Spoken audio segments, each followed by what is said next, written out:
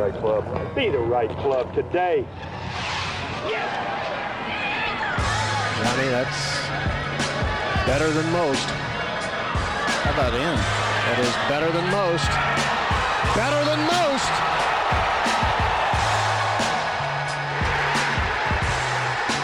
Expect anything different? Ladies and gentlemen, welcome back to the No Laying Up podcast. Solly here, back in the Kill House after a week off. TC, want to thank you and the boys for holding down the fort last week. Delightful listen. Hello, how are we? I'm great. I'm glad you made it back.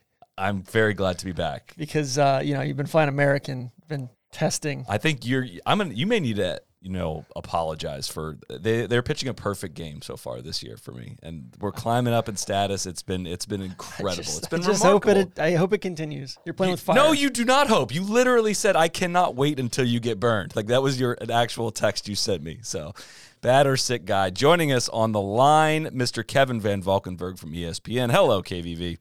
Good morning, fellas. Why do you talk about a perfect game? Now you know that's always kind of the next. I've been tempting fate. Flight you take. It's gonna happen. No, we all know it. KVV every time he gets an upgrade on them. Oh, got another upgrade. Like I'm not judging American on the strength of their upgrades. You want to talk to Shane Bacon about American losing his bag, or BA losing his bag on the way to Edinburgh? Like there's horror stories out there. Horror stories. Yeah. I want to give a shout out to our friends at Callaway Golf. At the Callaway and the St. Andrews Links, they have a strong, successful partnership. For over a decade, they've been working together to support initiatives such as the St. Andrews Links Junior Golf Association. And in this run up to the 150th Open, they put together a project that's going to has showcased the talent of the young people in town and engages with the community in a way like we've never seen before. Callaway has traditionally created limited edition tour bags for each of golf's major championships, both on the men's and women's tours. And so they combined budding artists from two local schools, Madras College and St. Leonard's. They were commissioned by Callaway and St. Andrews Links to design a St. Andrews-inspired golf bag. There are 10 finalists, and ultimately a winner is selected tomorrow. By the time you're listening to this, it may already be selected. So you can go check out the Big Bag Trail on Instagram. Keep your eyes open for the winning bag being revealed Monday, 1 p.m. Eastern. I may know which one it is, and it is freaking sweet. And you'll also see it on the players' bags this week. So I still have some sick Callaway head covers from the last Old Course thing that we got from our friend Chad that I still rock a little bit. It's a fun memory to look back, to think about. We met 7 years ago this week, Solly. That's insane. I forgot that was the first time we actually hung out. We got some great stories that we're happy to tell on air, and some that may never reach air. But I am sorry that I missed our 6 a.m. tee time at the Castle Course, because I did see KVV recommended the Castle Course today online. I wanted to just make sure people got out there to see it, to see if they shared Doak's view of a 0 rating out of 10 in Doak's book. So it was totally fine. The Castle Course is totally fine. It's great views. No, definitely not a 0. No, it's that rating's obnoxious. It shouldn't have the name. But a 0 is not a 1, right? Or like a 0 is it's like this should have never been made. Which it's extreme land. It's not, whatever. It's very much okay. It was perfect for like Open Championship Week when you need to get around in, which we did at 6 p.m. I've never played it before, and I don't think I want to play it just because I want the mystery out there. I think it's more fun that way. Xander Schauffele wins his second start in a row at the Scottish Open, plus the J.P. McManus Pro-Am. Why does it feel... really that's his third. So his third start in a row. Yeah, if we're counting the Pro-Am. Why does it feel like this Strength run... of field, yeah. Why does it feel like this... Strength of field at McManus Pro-Am is huge. They don't get world ranking points. We're going to talk some OGR here later on. But why does it feel way quieter? Why does this run feel way quieter than like what Scheffler did this winter? That's a good question, because I think there's so much other shit going on. I legitimately think it's the spot in the calendar where golf has just been kind of going on for a while. We're in the major swing, and the majors kind of only really the only thing that matter at this point, and it's just harder to get excited about. But this is a big win, and I think we do need to. I'm wondering if that changes how we evaluate Xander. You were labeling this a big dick event. Strength of field this week was 624, like the strongest ever for the Scottish Open. That's a big dick event. National Open, too. It's a National Open with actually good players in it, which is different than your normal National Opens. KVV, I'm curious to get your take here, because I think for me, I really respect and like Xander. I don't know if I get excited about him, and I don't know why. I mean, I think some of this comes down to strength, like kind of spot on the calendar and everything else that's going on with Liv and all that stuff. And then I think some of it comes down to Xander himself. Right?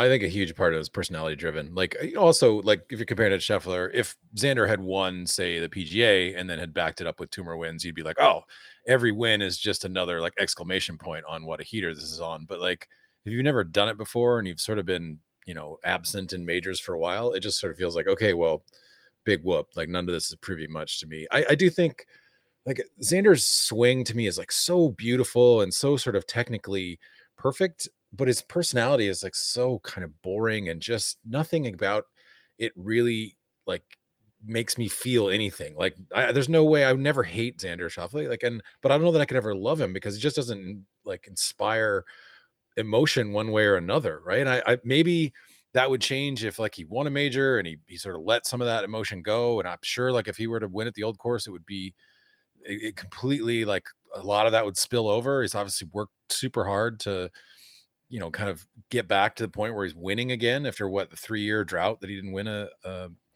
tournament. So I just doesn't make me feel anything, right? It's like when you hear a song that just makes you kind of go, whatever. Like I want to feel something, love or hate, or not, just not indifference. I think he does have a better personality than maybe people give him credit for. He's a more interesting dude. Like if you've heard him in like long form interviews, he is interesting. I just don't think his playing style or his demeanor on the course is that exciting. It's almost never must see. Solid. It's almost never must see TV. That's honestly not a knock on him. It's just like and I think it's feeling like this little run here where he wins Travelers, wins this is kind of helping quiet and put an offset a bunch of close calls he's had where, his winning record was just slightly under what we would expect from him for what he puts together week to week. And it feels like this win kind of catches him up on that pace. And it's no longer, you can't really have the knock on him. He doesn't win enough. 7 PGA Tour wins. Yes, one of them's a team one, but still and I know there's some limited field ones in there and all that stuff. And then 7 Tour wins plus an Olympic gold medal, I think changes the conversation around him. He seems to get it done when he's in the mix. I'm glad that he like went back. Do you remember when he was like putting cross-handed or was like putting with the arm lock briefly? He was like one of the better putters in the world. Yeah. And he all of a sudden decided, well, if arm lock is the way to go, then I guess I should do that too.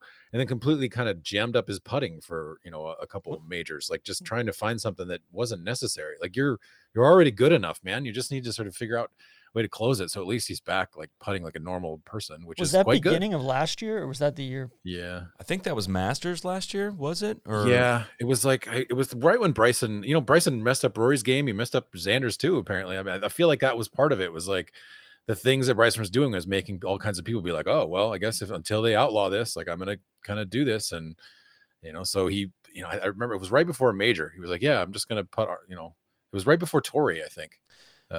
Yeah, it was. You're exactly right. It was U.S. Open, June 2021. He started tinkering with the arm lock, but I think Scotty might be a pretty good comp. I mean, obviously they're different ages and everything, but like you said, KVV. I mean, Scotty, had a lot of success last year, but without the wins. And then he knocks off Phoenix. He knocks off API, knocks off match play. I'm still here trying to convince you that Scotty's for real. And then he wins the Masters, and it was like, whoa.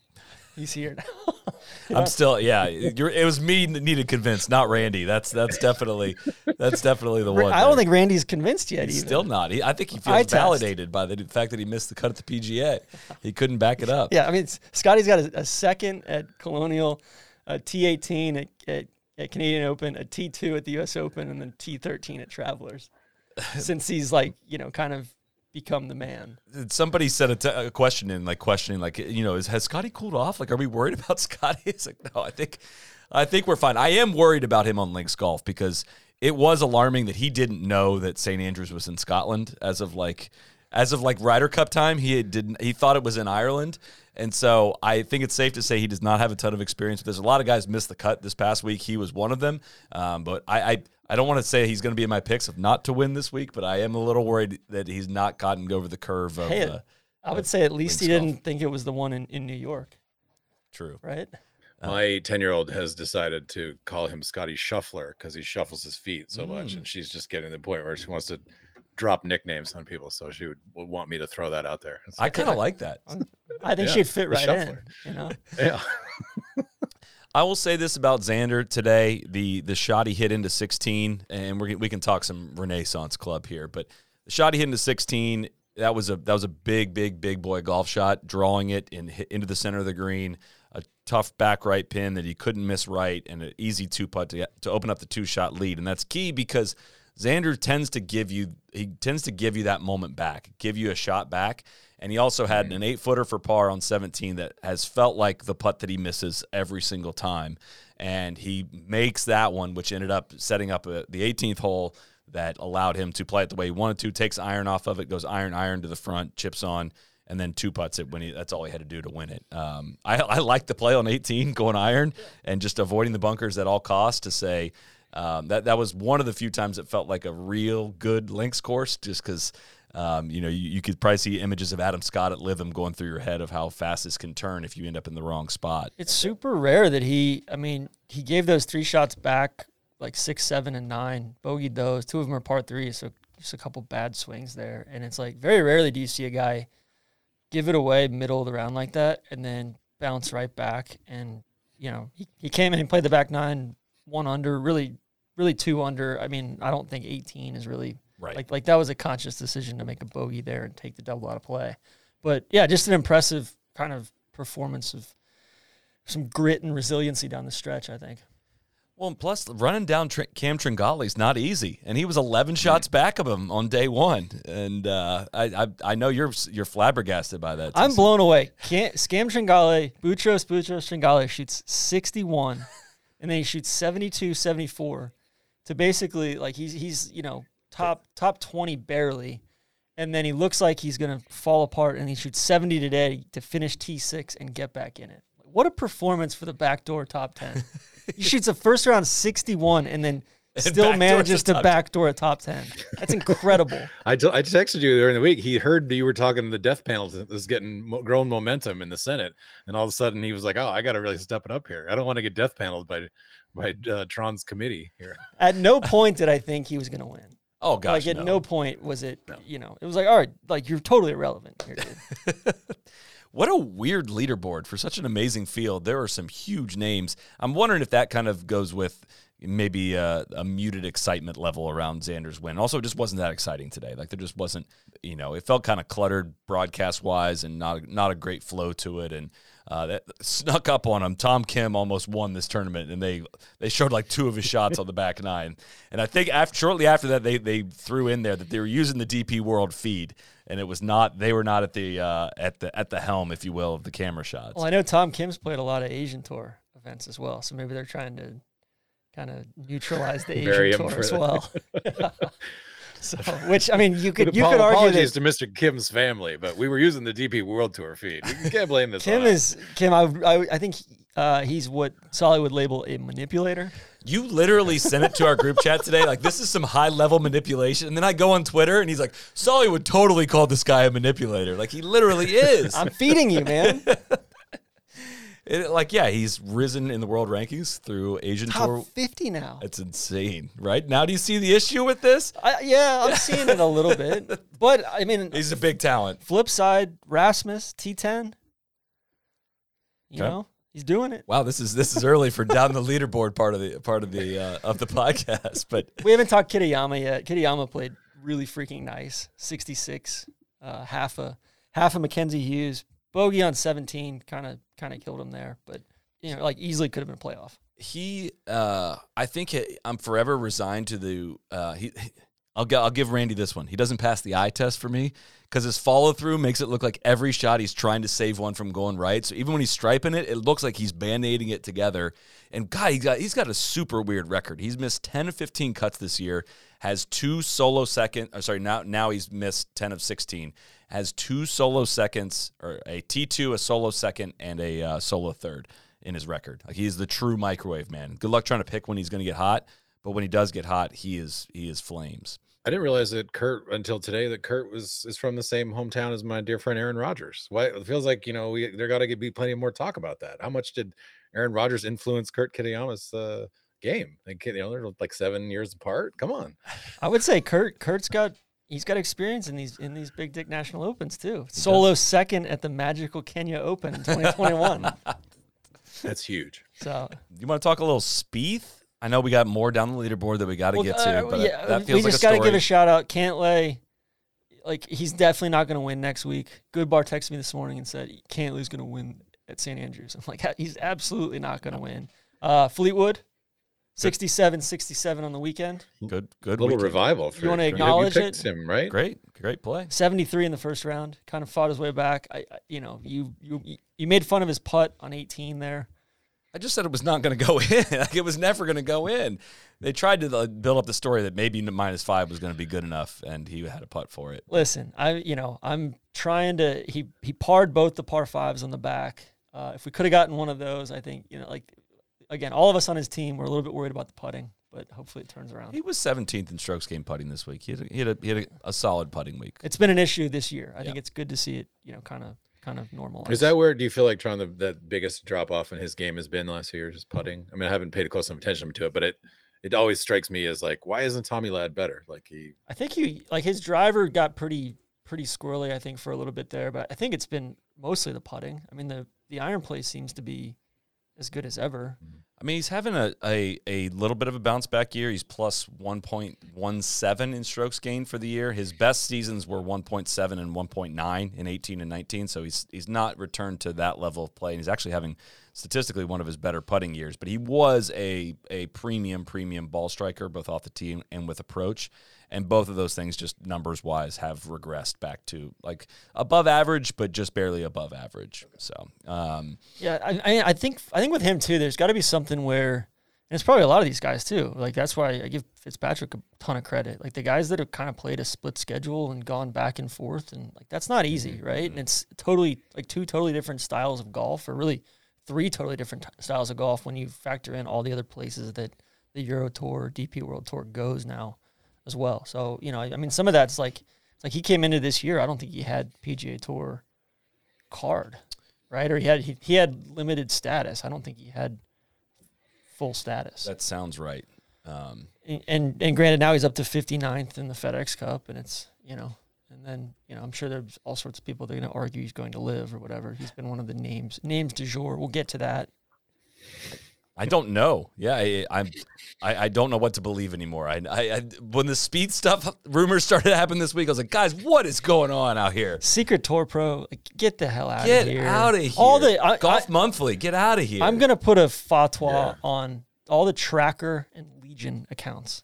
They spread every rumor and just get like Rory Tracker, Spieth Legion, Rory Legion, Rahm Legion. Get out of here. You guys are a bane of golf. Well, but like Golf Monthly was the source of that, really. They were the ones that they were saying Golf Monthly reports that Spieth is now rumored, and it obviously was shut down very, very, very quickly. But it's just it is a product of how Liv is doing things, and we'll talk some on the back half of just like throwing these rumors out there to get people talking about it and get players doubting each other and turning on each other, and it's working for the most part. There's some like rumors out there. They're absolutely like there's fire there as well, but there's some that are just total bullshit. Yeah. So continuing to go down the leaderboard before we get to Spieth.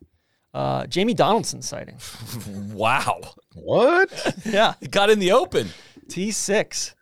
How about it? He may be Ryder Cup, eligible again before this is all said and done. If the Euros just are really scraping the bottom of the barrel, they're looking for some experience. Jamie Donaldson might get a call up. Somebody did send a tweet in. I'm hoping it was joking. Wonder if I was getting worried about the European Ryder Cup team because Jamie Donaldson was back. I'm going to assume that was a very well crafted joke, and if it wasn't, please reevaluate. Speaking of European Ryder Cup team, Matt Fitzpatrick in good form heading into next week. This is a week where I feel like it is kind of important to go down the leaderboard because it shows who's in a little bit of form. Yeah, I want to talk about that with Renaissance. Like, I don't know. Can we not call it Renaissance? Can we just call it Renaissance? I don't want to call it Renaissance. Isn't it Renaissance? It is though? Renaissance, Okay. but I don't want to give him that. Has it always been Renaissance? This is the first year that I remember anyone actually. I thought it was like a joke that people were saying that, like the Shotgun Start guys saying schedule, like that.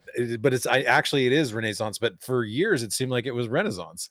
I think it's just to Americans, it's Renaissance, but the Scots and the Brits call it Renaissance, and it's like I'm not going to do that. Okay, right? That's fair. It's like Randy insists upon calling Wimbledon, and I'm going to call it the Renaissance Club. Okay, that works fine. I don't feel strong enough either way to fight you on that, but it is.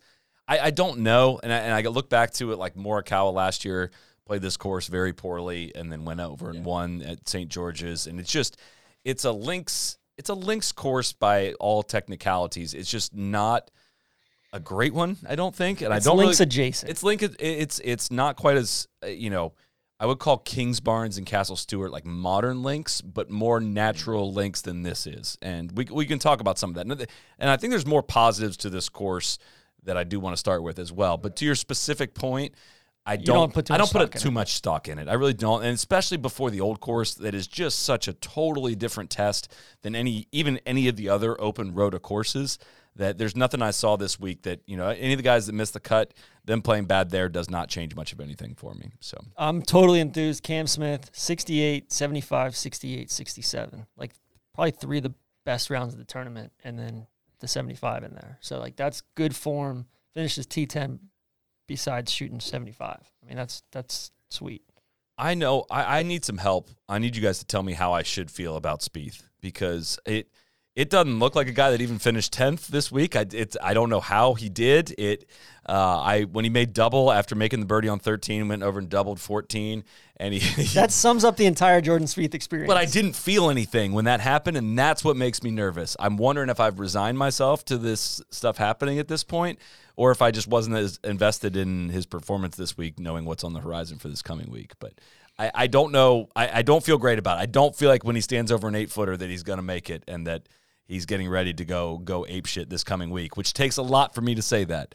I was trying to think back about how we felt when we were there in 15, and it felt there wasn't the scar tissue then, right? Like, we didn't have the scar tissue, Jordan didn't have the scar tissue, Greller didn't have the scar tissue. Like, that felt like a guy who was going to make every 15-footer, and you knew like there's no downside. Like when when he made that putt on 16 at St. Andrews to sort of tie the lead briefly. Like, you felt like, God, of course he was going to make that unbelievable double breaking putt, because he just does those things. And I just don't have those kind of feelings anymore. I mean, it's possible that he could recapture it, but it's like, that's the difference, over the last few years of like him at Carnoustie. Like, I didn't really believe that much at Carnoustie, and I didn't really believe that much at St. George, but I believed back then, even though he was finished in the same kind of way of all these majors. It's just, I don't know. He look, the dude can think his way around things, and he loves the kind of golf that it's like an uneven lie. So this ball's gonna, I got to hit this of a cut lie, and I got to try to draw it in there, and the wind is going to do this to it. I have a lot of faith in him to do those kind of things and to like use the sort of brain that you need to do to get your way around the old course.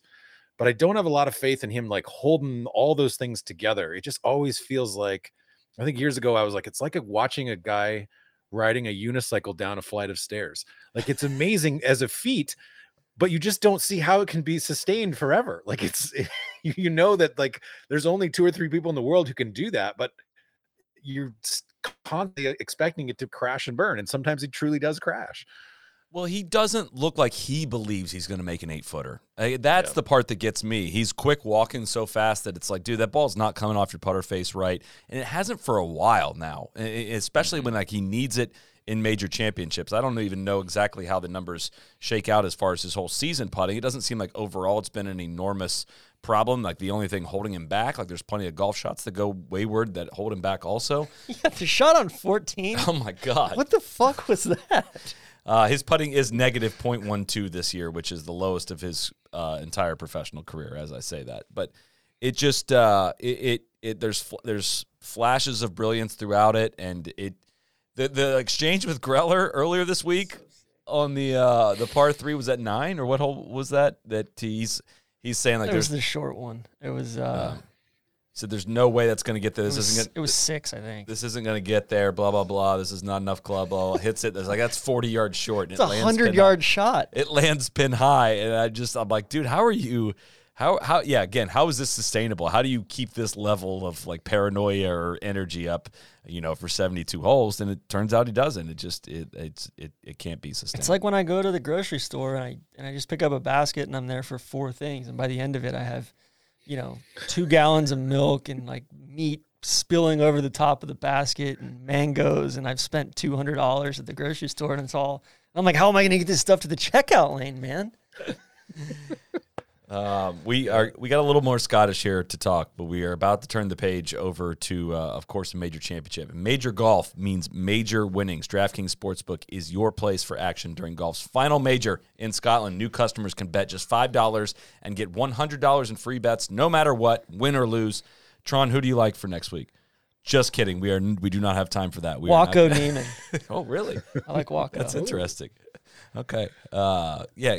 Who are you close to taking but are not going to take? Probably wrong. That we don't have time for. So if Sportsbook isn't available in your state yet, you can still hit the course for cash with DraftKings Daily Fantasy Golf Contest. I'm going to have about 18 lineups this week, I have a feeling. I've been saving up. It's easy to play. Just pick 6 golfers, stay under the salary cap, lock your lineup before pros hit the first hole. Everyone can play for over $10 million in prizes. So don't miss the thrills of golf's final major. Download the DraftKings Sportsbook app now. New customers use code NLU at sign up. Bet just $5 on the tournament and get $100 in free bets.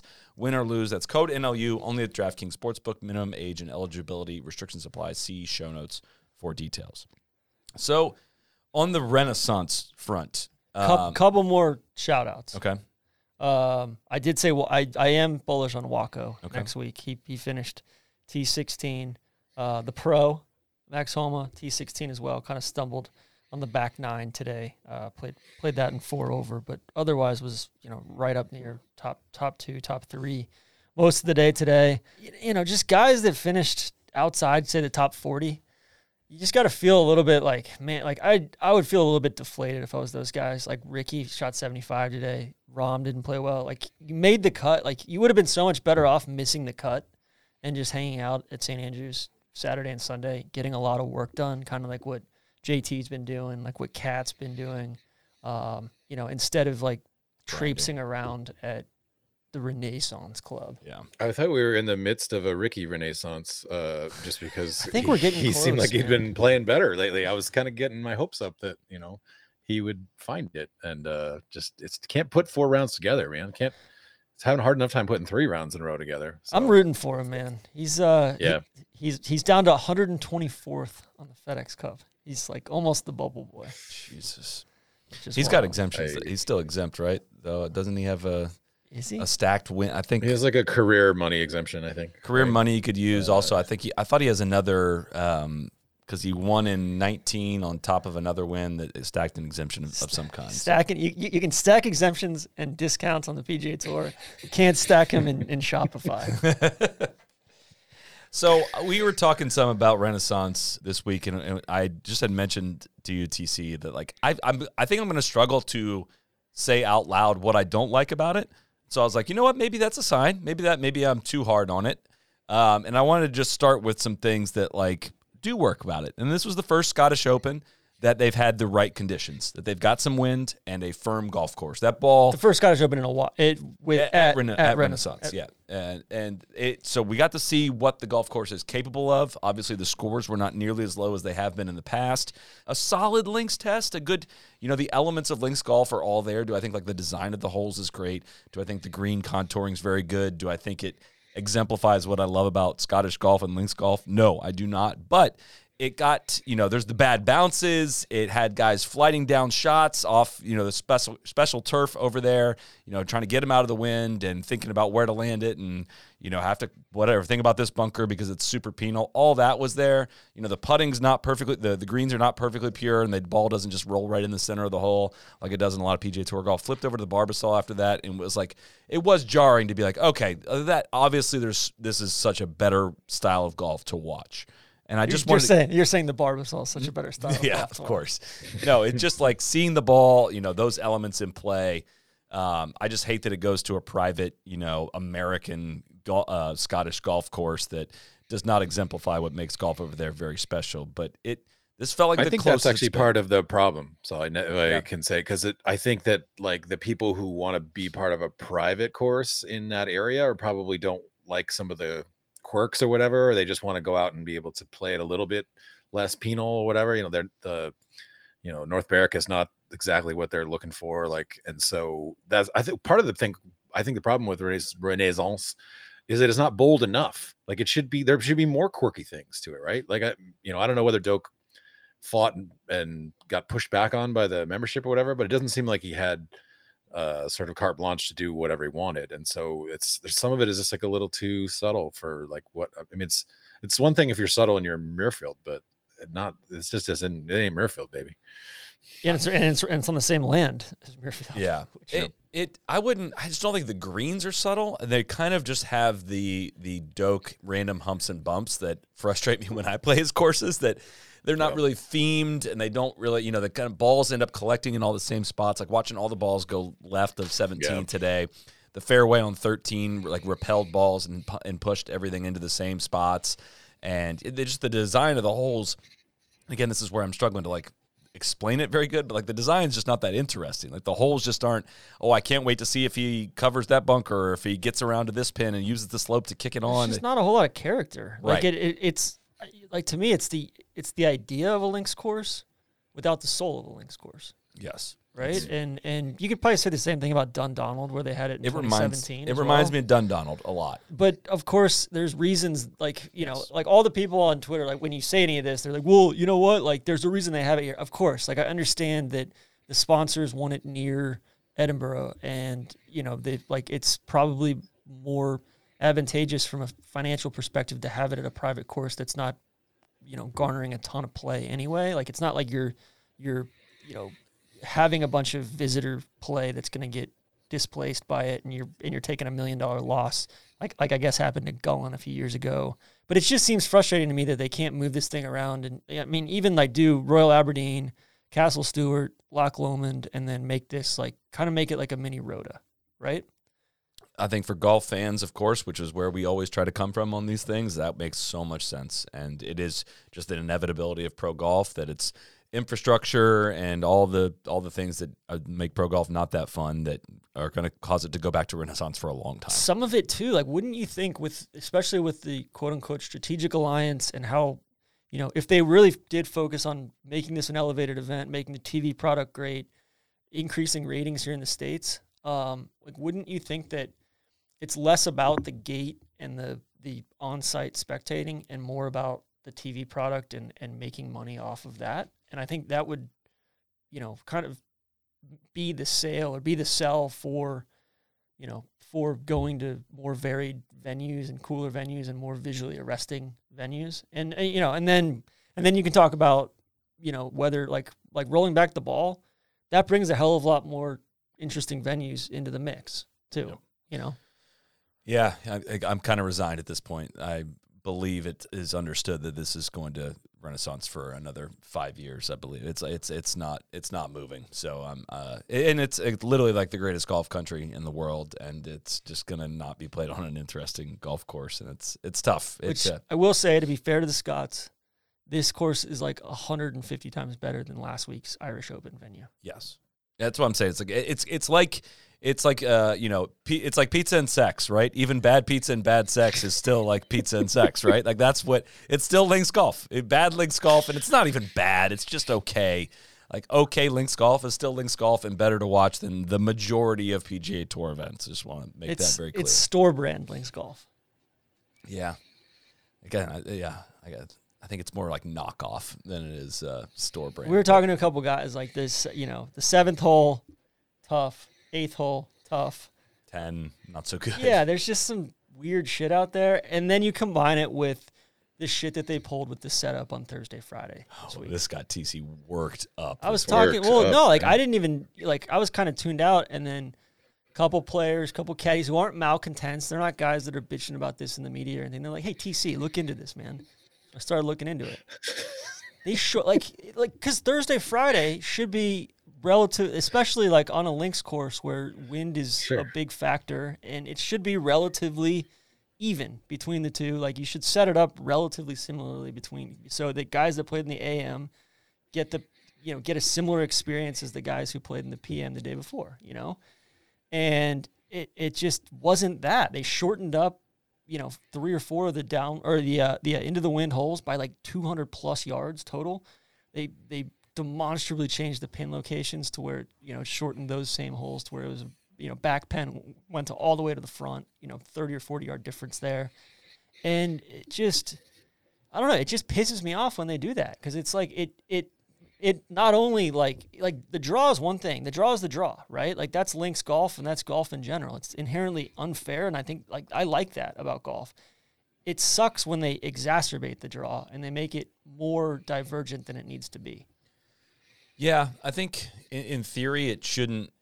Right, I don't fully subscribe to the Thursday Friday setup thing should be the same, just because you're going to get different conditions no matter what. And I think of the issue that they had was the 16th hole on Thursday. Like a lot of guys couldn't reach the fairway, which I just want to acknowledge is sick. Like that's sweet. Like it's truly sick.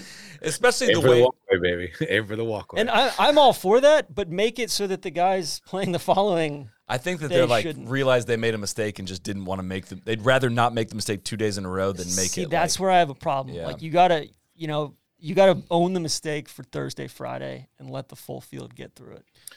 Well, you should, like Lady J did, you should hire a forensic accountant and find out who was to blame for this. Who would get the DMs out, get the break out the Panama Papers and see who needs the death penalty for this. And I know this guy Mike Stewart, who does a lot of the Euro Tour setup stuff.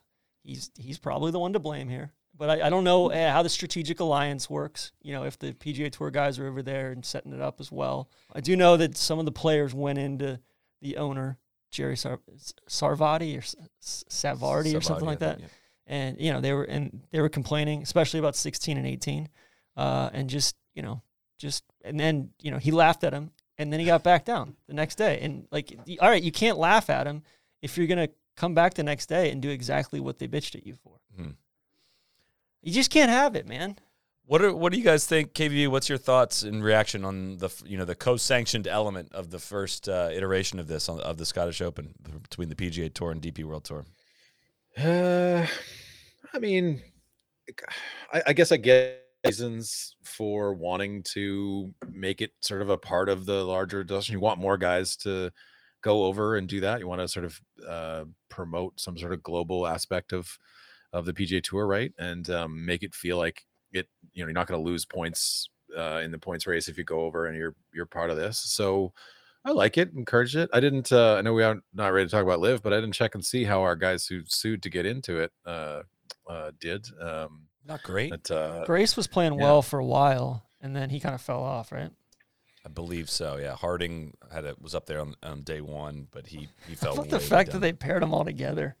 They had already made the pairings probably, right? Yeah. And then they added them they were added onto the field. Poulter was the first time I've ever seen somebody T157, and that was Poulter, I think, at one point after his round on round one, which was sick. But I am way, way, way in on the co-sanctioned events. I think the more synergy of these, two tours, that just makes it obviously paid off drastically for how good this field was, the strongest field they've had. And you said it right there. Like if guys can go get points for it, and I know we make fun of the points a lot, but it's super hard to, if you're blah, blah, blah, let's just say Colin Morikawa, it's harder to like justify going over and playing a European Tour event if you're not going to go compete for the Race to Dubai. And he's a bad example. Just name any, Scotty, if you're Scotty Scheffler, like it's just, why do that, right? Why go play a one-off event?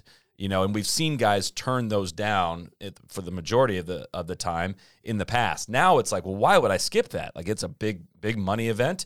There's going to be a lot of world ranking points available, and there's FedEx Cup points available. Like I that gives me hope for just concurrent things being contested at once. Gives me hope for like a mixed event at some point of like, why can't you have a women's event and a men's event, same tournament, but different point structures going on at the same time? Mm-hmm.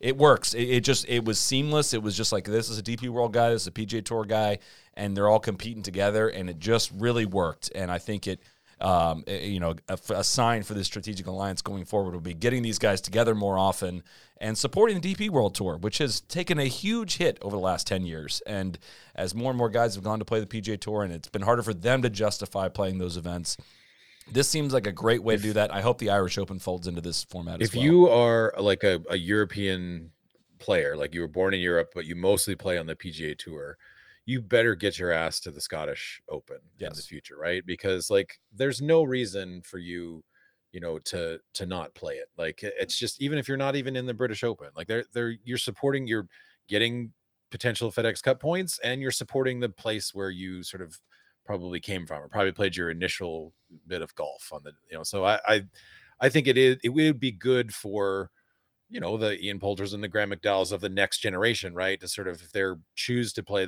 most of their golf in the United States, well, now they have no excuse. You better be getting in, going over there and playing, because, you're not losing ground by doing it. Weirdly though, isn't it, just to kind of play this out a little bit more, isn't it actually kind of hurting the DP World Tour as well, or potentially hurting the DP World Tour as well, when you give, some of these guys points for these co-sanctioned events, and they can basically earn their way onto the PGA Tour a little bit easier, and end up playing their golf full time. And I think, maybe that's inevitable and what those guys are after anyway, and it's giving them, another pathway toward it, plus the cards that they're giving, the 10 cards that they're giving. It just seems like the Rolex series or these big events seems a bit unsustainable in terms of with how weakened their tour has been over the years, that the more chance for crossover, the more official world golf ranking points they can earn in these crossover events. It just seems like what the WGCs maybe should have been is more like what these events will be and can be. And I just think things get so scattershot in this point of the year with, the European Tour is humming a little bit more, and a lot of the PGA Tour guys are taking time off. It just feels like this is potentially a week that you can look forward to going forward, where it's like we're going to get, as many of these top players together as we possibly can. And I don't know. I like it. I think it's a good change of pace. So I will say, I'm going to raise my hand. I'm going to do this for anybody out there, any pros out there that are playing the British Open next year, that do not want to play the Scottish Open because they don't feel that this is a great prep for Hoylake next year. I'm gonna put together a links camp, or a links golf boot camp of sorts, and we'll go up to Dornoch, or we'll go to the northwest of England, or we'll go somewhere cool. And I've already talked to Joe and Max about it.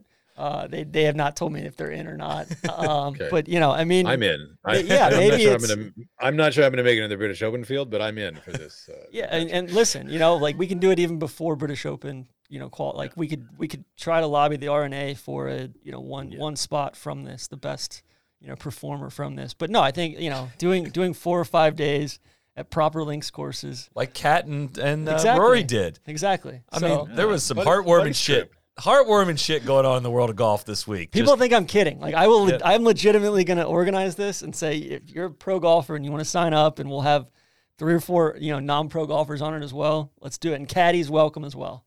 I love this idea. Perfect. Yeah, watching the Cat and Rory go play at Ballybunion was very much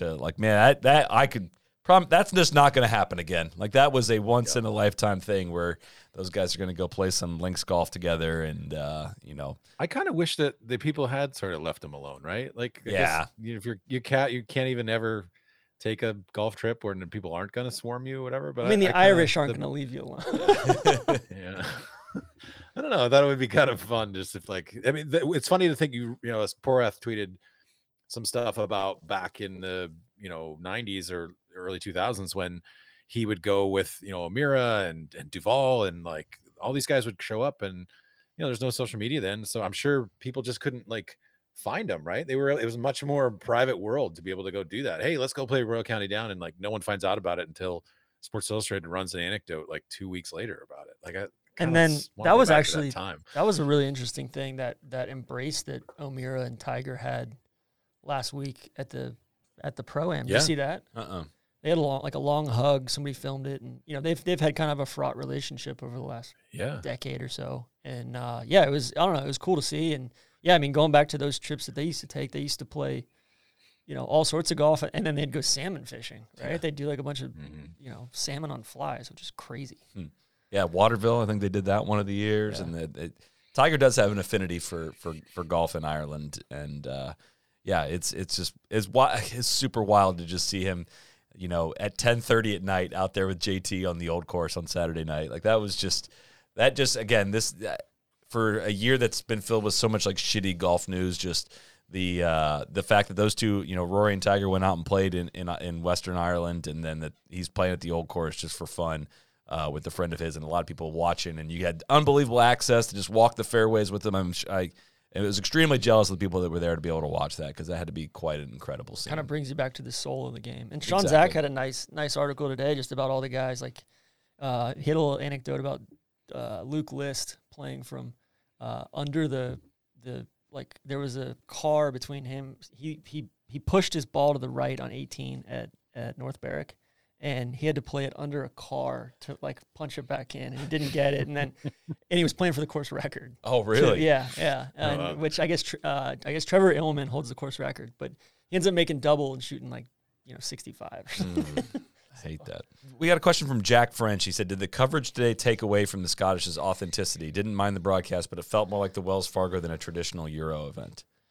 I think that's a product of like CBS. It's a good thing some weeks where I feel like they make everything feel the same, whether it's the Quad Cities or Charlotte or the PGA Championship, or like everything kind of blends in. So for some of those events like the 3M or Memphis or what, like it kind of raises the level of those events to where you feel like you're watching what you watch every week. But then when they do go somewhere different, they do such a poor job of like highlighting the context and the uniqueness of the setting. And I think NBC, for granted, CBS has thrown a lot more assets at their telecast, it seems like, just with cameras and manpower and stuff. But for what NBC's been lacking at that the last say 18 to 24 months, just with budget cuts and stuff, they do a good job of getting the off-course stuff and getting the high flyovers and just making you feel like you're at that place a little bit more. Well, this is only slightly related. This is a little bit of diversion, but when's the last time you guys watched the full 18th hole at Carnoustie with Peter Aylis, like doing the commentary for Sky? If you haven't done it in a while, like I just watched it like maybe a week ago, and it is so uncannily amazing how Aylis like kind of predicts everything that's going to happen. Like it is the peak of what year are you like talking? someone 99 Van de Velde. Yeah. I'm sorry, I didn't Van de Velde. Like he's saying, "Oh no, don't drive how you bugger," and he hits it way right. And he's done it now. He's in it now. I mean, it's great. It is like the peak of dry English announcing, and he handles it so well in the moment. And just really hearing you say that now, like that feels to me like a British Open when you have, if a Peter Aylis sort of calling it and understanding, like just having a great grasp of the moment and golf and like the crowd like murmuring and laughing as like Van de Velde's taking off his socks. Like it, yeah, you can go back and watch the I think it was Tarico and Curtis Strange and that's fine. Mm-hmm. Then Tarico does a good job at it, but Aylis is like unbelievable at how well he handled. I don't think anybody's ever been better in a huge moment than in the way he did that. KVV, isn't it Alice? I was gonna say, is that how you pronounce? You're gonna get roasted. Like if we let it go another time. I was like, wait, have I been the one that's been pronouncing this wrong for 20 years? I'm going to need a renaissance here to go back to figure this out. No, you guys are 100% right.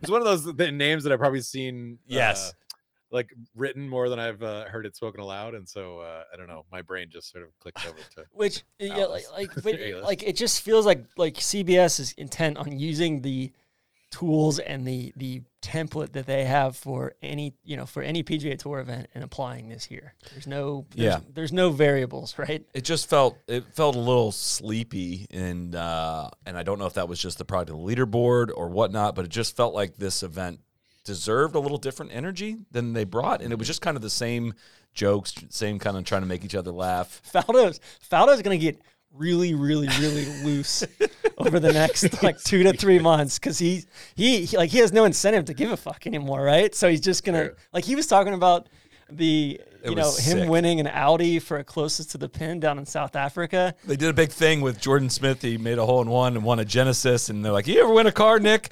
And he's like, "Yeah, I won a Audi Quattro. I drove it all the way up through Botswana, and then it got delivered. It was a great. And he went out of his way. Great car. Thank you, Genesis, for sponsoring this event. Great call. But yeah, I mean, he's gonna get loose as shit over the next 2 or 3 months, just with needling these guys, and really 2 months, right? It's after, I guess like August. I guess one of the Memphis is probably the last event, right? Yeah. He's tucked in his retirement announcement about building a farm in Montana. Like, hey Nick, like if you want to invite me out, we can talk. We can wrap Montana things. Go up to He built the Wilderness Club. He built up Yeah. in Eureka, which is like almost right on the I've border been there. of Canada. Have you? Yeah. Oh, sweet. Yeah. It's cool. It's a good spot. That's fine. Yeah. Faldo built this course down the street from Prairie Dunes that it's literally, it's right down the street from Prairie Dunes, like same kind of, land and everything like that. I think he built it maybe 15, 20 years ago. It's out of business. They've already it's totally gone back to seed. And it's like, oh, wow. dude, like how could you fuck this up so badly? 15 years is a pretty quick. That's like, oh, it's wild. In golf terms, Yeah. that's like, I could be wrong on but it's like, I can't imagine his design career was that like goes back that far. Right. No, I wouldn't think so. And then there was another one in Orlando that I think is gone. They built houses on. It was at a Marriott property, which is crazy. Like two golf courses that you've lost already.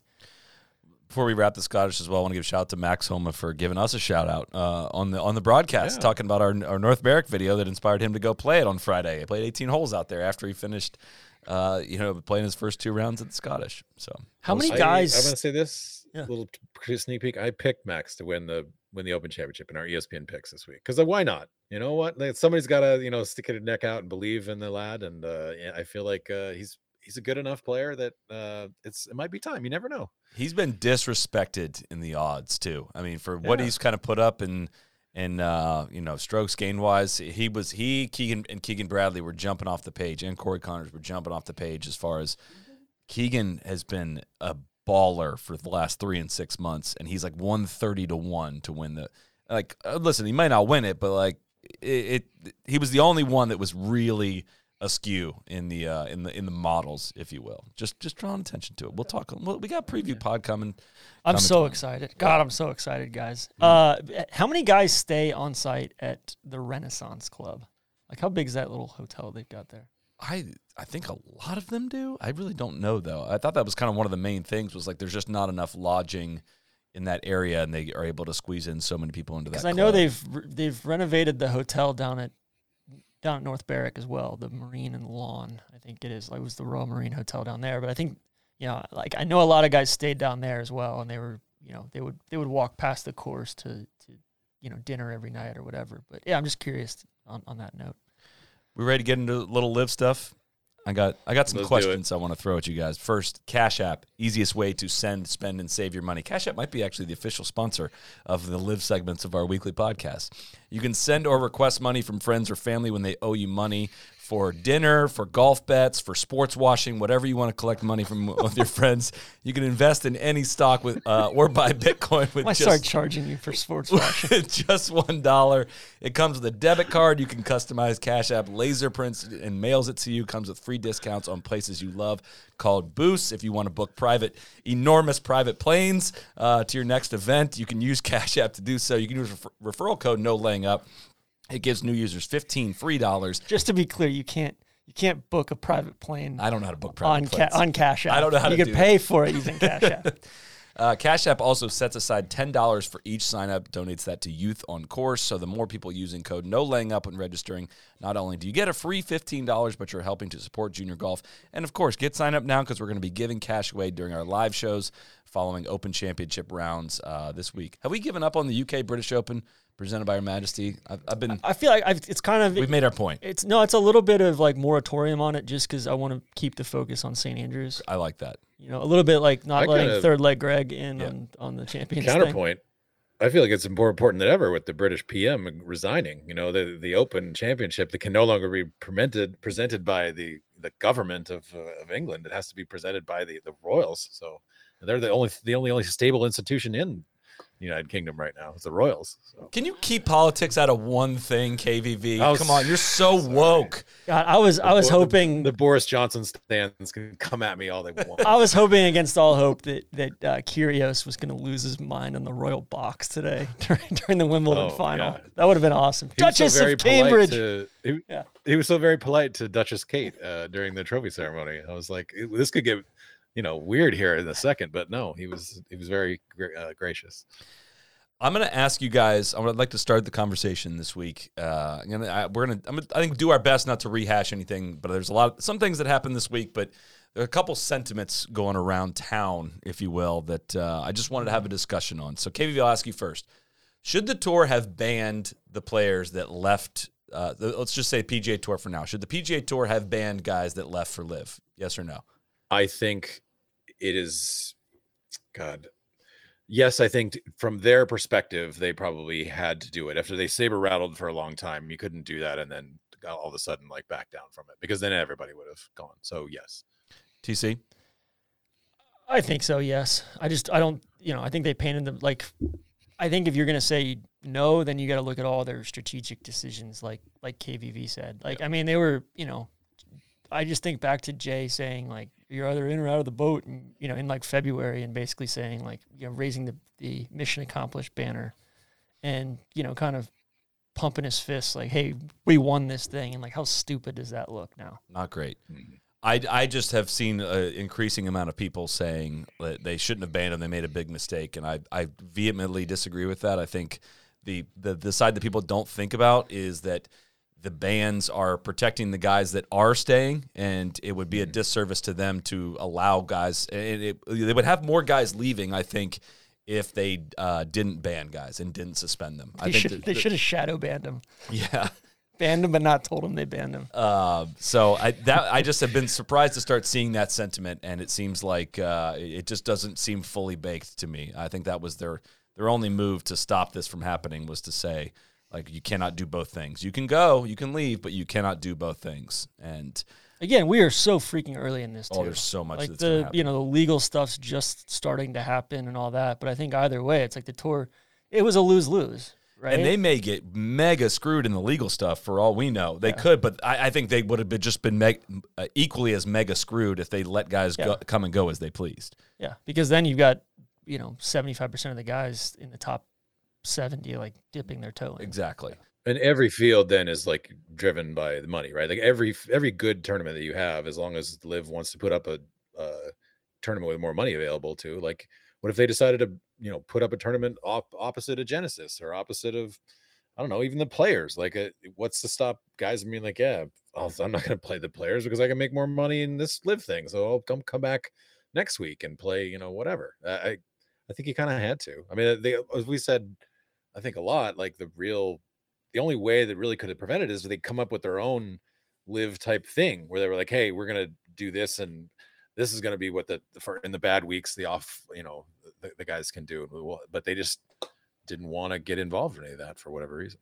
And that's another thing too, is we have only know of what Liv has done and announced what they are going to do, right? What they are actually capable of doing is, one, whatever they, if there is, and I get a lot of comments, we're going to give some of Rory's quotes of, bringing Greg to the table, or should have been these conversations. It's like, I just can't see, I don't know how people don't see like how insanely personal Norman takes all of this stuff, and how they were never going to like work, on good faith. Like, they are so early in their plans for actually taking over golf. And if the tour would have shown any weakness on that front, Liv would have taken advantage of it. I think there would have been an opportunity to talk to the PGL guys. Yes. Because I think that was, because among their investors, I'm sure guys that Rory's tight with, or guys that, any number of these guys are tight with. But yeah, I don't see the window, like just it being a wise decision to have a dialogue with third leg Greg. And again, we'll get into some of Rory's quotes as well, but it sounded like what Keith Pelly had said in the joint press conference as well was like that we had conversations with the the Saudis in general, and said they had said they want to get involved with growing the game and stuff, and so we presented them with an opportunity to support the Challenge Tour. They were not interested in that, and it was for a dollar amount that was absolutely minuscule compared to what they're currently doing. Like, it's not like you can just up and lift the however many billions of dollars, and that would have easily fit into the golf ecosystem. I do struggle a little bit with Pelly. I know it's like, if you're just listening to this podcast and you haven't heard us talk about Liv before, then like go back 47 podcasts and catch up. There's a lot. Yeah, there's a lot of like context and foundational stuff here. But I think with Pelly, one of the things I found troubling with his remarks was, there's, it seems like he's kind of misplayed this. Like, I'm not sure if, from his standpoint, if the strategic alliance is necessarily the best thing, which it sounds like some of the Euro Tour guys also feel that way, where he basically said, hey, if you guys want to be a part of the ecosystem and all this, we will certainly talk to you. And they didn't. But then it makes it feel a little bit more disingenuous for Jay and the gang to cite the human rights and the sports washing stuff as part of that, when it was fine when Pelly was accepting a check from them for the Saudi International and for sponsorship. I think there's a separation I think Monahan has clear separation from that, and he was never involved in the Saudi International, right? And Pelly has been relatively quiet on that front in terms of, I think, obviously we had them having the relationship with him in the past, and I think there's an interesting conversation to have there. And again, we can get to this after the Rory comments of just like, there is a difference with what's currently going on with LIV and the purpose it's serving for the Saudis, and like a diversified investment in the tour. Yeah. Or there's a difference too between like the Saudi International as one tournament and them, owning the golf calendar. Exactly. Yeah. And I don't want that to sound at all like I'm flipping or weakening that. Like, it sounds like Rory was flip adjacent at some point. We're going to, again, get to all that. But before we get to that, I want to ask this second question. Should the LIV Tour, KVV, should it get OWGR points? So I've listened to all the sort of arguments, and I think DJ laid out a great sort of logical reasoning for what it would take to do it, and the Shotgun Start boys and the Fried Egg crew, obviously put a different kind of thing out. To me, I just don't think that, I don't care who goes to your tour if you're not going to play 72 hole events. I don't see how you can make the justification that you deserve OWGR points. Like, and I definitely don't think that you should be getting them right away. Like, you should have to go through you were in compliance for a year, and then we apply, and then the sort of people vote on it and make our arguments for it. Like, I don't think that just because Dustin Johnson was one of the great, players of his era, all of a sudden goes over there. Like, that's Dustin Johnson's reputation that you're looking at. Maybe not Dustin Johnson, like who he is right now. And I still think, like, if you started up an NBA basketball league and you played 3 quarters, or you played with, only 3-point shots were counted, would you be like, well, we deserve to have a spot in the NBA playoffs or whatever? That's kind of what the NBA playoffs are turning into, though. Yeah. I just think, like, look, if LIV wants to make some adjustments to that and say, like, okay, you know what, we did this, we're still going to do a Shotgun Start, but we are going to play 72 hole events, and we are going to have a cut, then I think the argument is much stronger. But I just don't think that the standard for what our OWGR points has been this for however long, and to sort of change that just because a bunch of dudes are chasing his big purses. Like, I don't really care if like the 50 best players in the world are playing in LIV. If they're not playing what golf has always been, then I don't think it's worth revisiting that until it changes. But I feel like that's a pretty logical position, and why the world of golf should change just because LIV has a lot of money and is demanding it doesn't make a lot of sense to me at the moment. TC? Yeah, I largely agree. I think, I would say, well, KVV, what about PGA Tour China? What about PGA Tour China, huh? No, but people are like, oh, you didn't care when the hero got it. Yeah. It's fine. Strip the hero of OWGR. I've been lobbying for that. That's a ridiculous thing to have anyway. But you know what the hero has? Is 72 holes. No, I've been lobbying for the hero to lose world ranking points for the last like 4 years. It's a totally different conversation. But yeah, no, like I largely agree. But at the end of the day, like it all just comes down to the strength of the guys. Like I do think if the top, let's say 30 of the top 50 guys in the world are playing on LIV, then at some point, whether I think it should be the case or not, at some point, like, does it delegitimize the OWGR to where, like, yeah, it's got an asterisk. It's the best players in the world, but And to that, I would say it did represent the best players in the world until those best players in the world left the competitive golf ecosystem. Like they know that these are the rules for official world golf rankings. And and what also a key link to all of this is the major championships are 72-hole tournaments, right? And they are not Shotgun Start. You have to deal with these waves. You have to play, in these threesomes that take 5.5 hours, and you have to do this in these events throughout the course of a year to show that you are a competitive golfer and can make cuts and can do all these things, consistently beating these fields and consistently beating these top players that include a big ecosystem to get into our tournament to compete. And that is where Live falls short of so much of that. So like, you may think these rules are arbitrary or, however they come up with 72 holes and blah, blah, blah, but it makes sense when you view the entire golf landscape altogether. I get it, but there's a few things you could point out there that, like, you could point out next week at the Barracuda or the, out in Reno, right? Like, you've got Stableford. You could point out the match play. That's not stroke play, 72 holes. You can point out tennis. ATP, they play 3 rounds in non-majors. They play 5 rounds in majors. So you could say, all right, we're elevating the majors even more. Those are some of the few times that we actually do 4 rounds. It kind of comes back to the cricket comp. But right? I would also say, like, there's a difference in like 5% of the events not being like that, and 0% and 95% being like this, and 0% at Live being like the competitive golf structure. I get it, and I'm very much on the side of, like, no, I think like this is serious golf, and this is like inherently unserious golf, right. and I'm very much, but really at the end of the day, it's like, all right, who are the gatekeepers? The gatekeepers are the 4 majors, and then Pelly and Jay Monahan, and then the COO of the European Tour, who also does the, the Federation of International PGA Tours or whatever. So, I think one of the things I've always loved the most about golf is, like, when you go to a tournament, you have some skin in the game, right? Like, you have to play well to sort of earn some money. You have to play well. You have to grind to help. Man, if I don't play well on Friday, like, I might be trunk slamming and going home. And obviously that doesn't happen in the WGCs. Like, you're getting through either way. But like, I always love the cut element of that, right? And like, that's why Tiger making 170 cuts in a row, whatever, is such an amazing accomplishment, because he never had that off. Until you have like that, to me, it just doesn't seem quite as real at golf. You have some skin in the game. You have some investment. You have to put up your own money, and you have to play well to get paid. And you have to earn your way into the no-cut WGCs. Like, you don't have to earn your way into Live events. You are offered an upfront amount of money, and you go play in it. Like, you do not have to earn your way in it. And you don't if you play bad, you still get the starts, and that does not exist in the competitive golf ecosystem.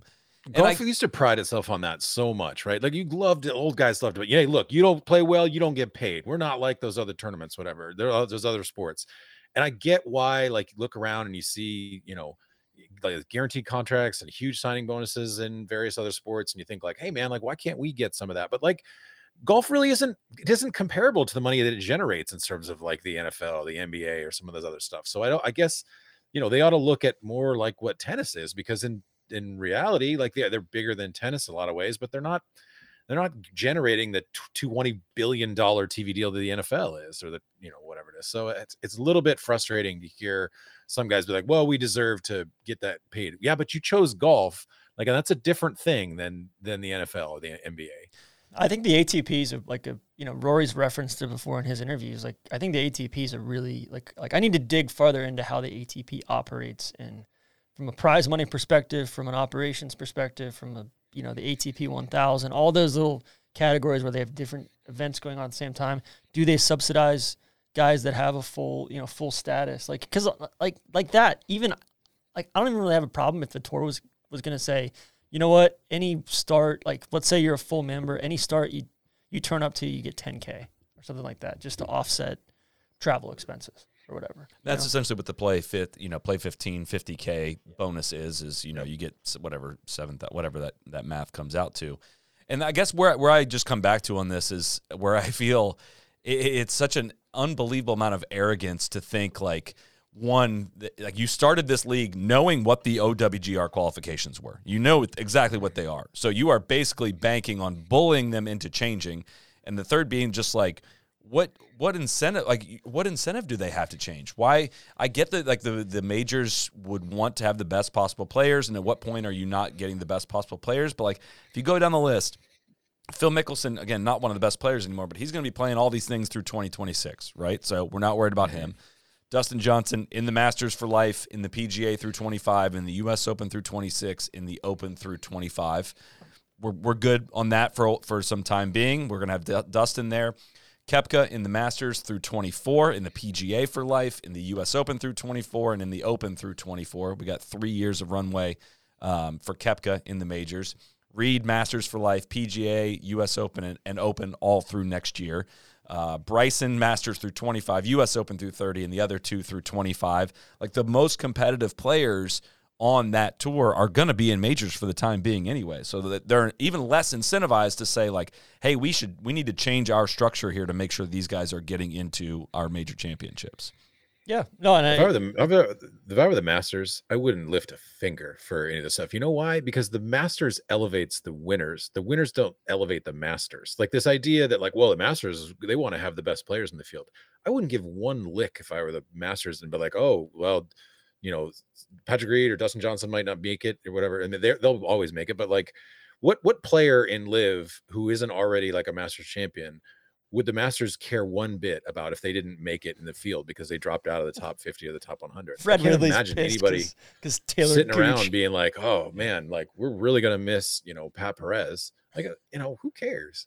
I honestly, no disrespect to Pat Perez, but, like, that's how the Masters kind of is. It's you win it and you're elevated as a Masters champion forever. It's not like, you know, everybody's like dying to see I think the best players. There's so many people who watch the Masters who are not like us, who don't even care a lick about golf. And I think that'll always kind of be true about the Masters. Yeah. So if you're the PGA championship, maybe I could see that argument for you. Like, you want all the best players around, but man, if you're looking for the Masters to sort of save you, you should pay attention to the Masters history in general, of, like, realizing that they're not out there like begging people to come play there. The code red is going to be if one of these guys that we've mentioned, like, goes out and wins a major. No, you know, like, if DJ or Brooks or anybody who's yet to goes out and wins a major, like, that's the biggest deal. Because I think otherwise it's, you know, unless they get the world ranking points in short order, it's going to be very, very hard for any young guy to make this, shift and be able to elevate their status to being one of the elite players, and unless they win a major. And I don't know where you guys stand on this. I am totally good with DJ and Brooks and Phil and Bryson and Reed playing in these majors. They have earned their spots in these majors. They have qualified for them, and the majors are different than the PGA Tour. I think they're, like, the worst thing of this is the double dipping and the threats of suing to say, I want to play on the LIV Tour and play on the PGA Tour for money, when I've screwed over a lot of the current existing PGA Tour players by going and leaving and taking my marketing rights out of this ecosystem. And you're literally suing those guys. Yes. You're not suing the tour, you're suing them. That's what, yeah.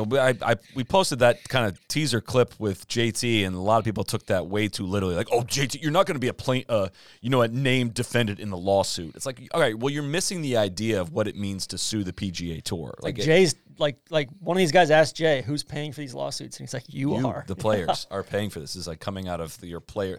It's money that would otherwise be filtered to into playing purses for you. So can I say, if you're someone who falls out of the top 100 or whatever, and you have to qualify to get into the British Open, guess what you used to have to do, even if you won the frickin' thing? Like, Arnold Palmer had to come over and qualify to be in the British Open. Like, they didn't reserve any spots for anybody. It was basically everyone had to show up 2 weeks before and kind of play their way in. So, like, if you're a really good player, if you're Brooks Koepka and you haven't won an Open championship, then what? You go over and play in the qualifiers, like, grind your way into it. You can't beat the 150th player in the world to get into the British Open, then maybe you don't deserve to be there.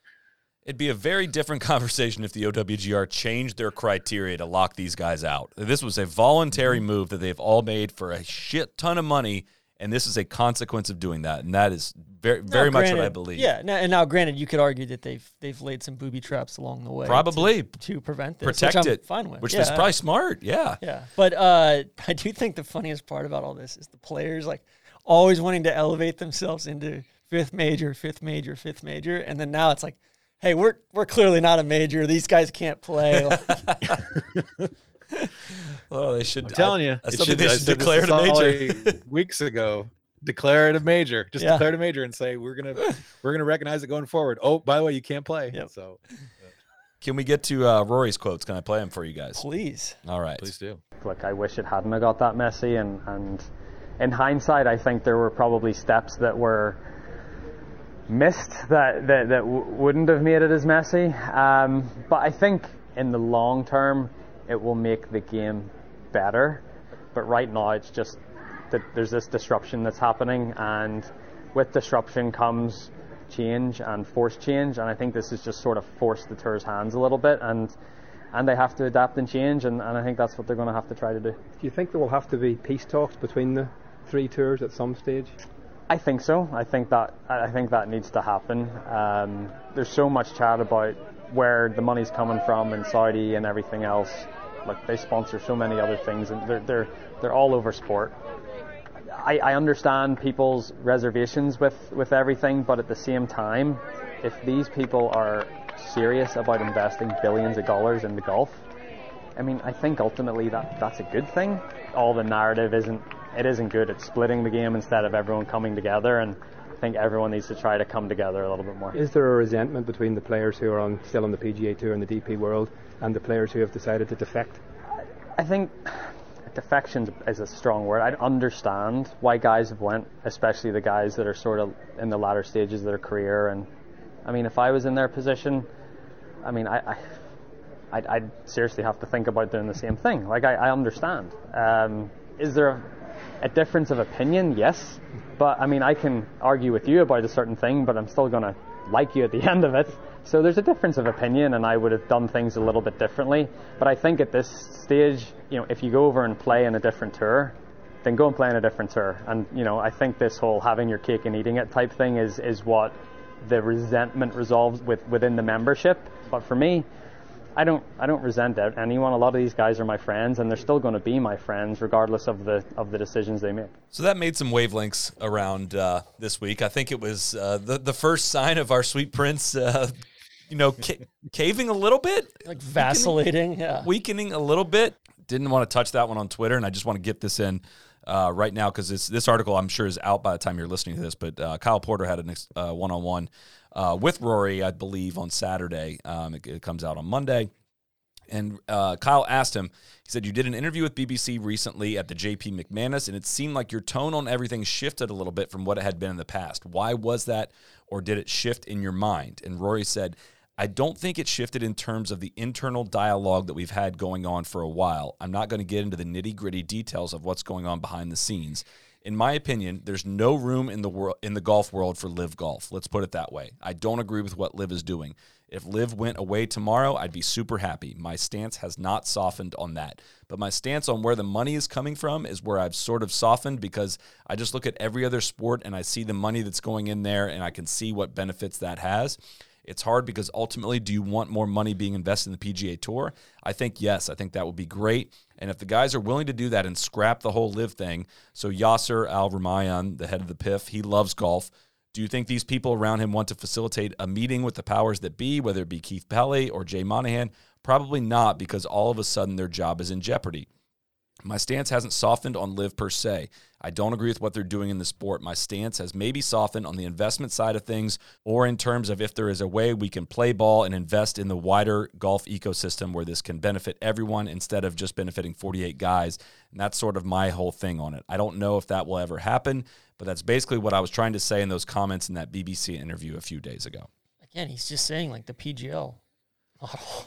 Right. Which I guess that's what he's alluding to here, but also like it's just weird that, I don't know. I struggle with like the about face on the source of the money a little bit. Because he was so vocal about that from the start. Like, honestly, I read that and I was like, that's sports washing working. That's literally when he's like looking around to the other sports that like have the money coming in.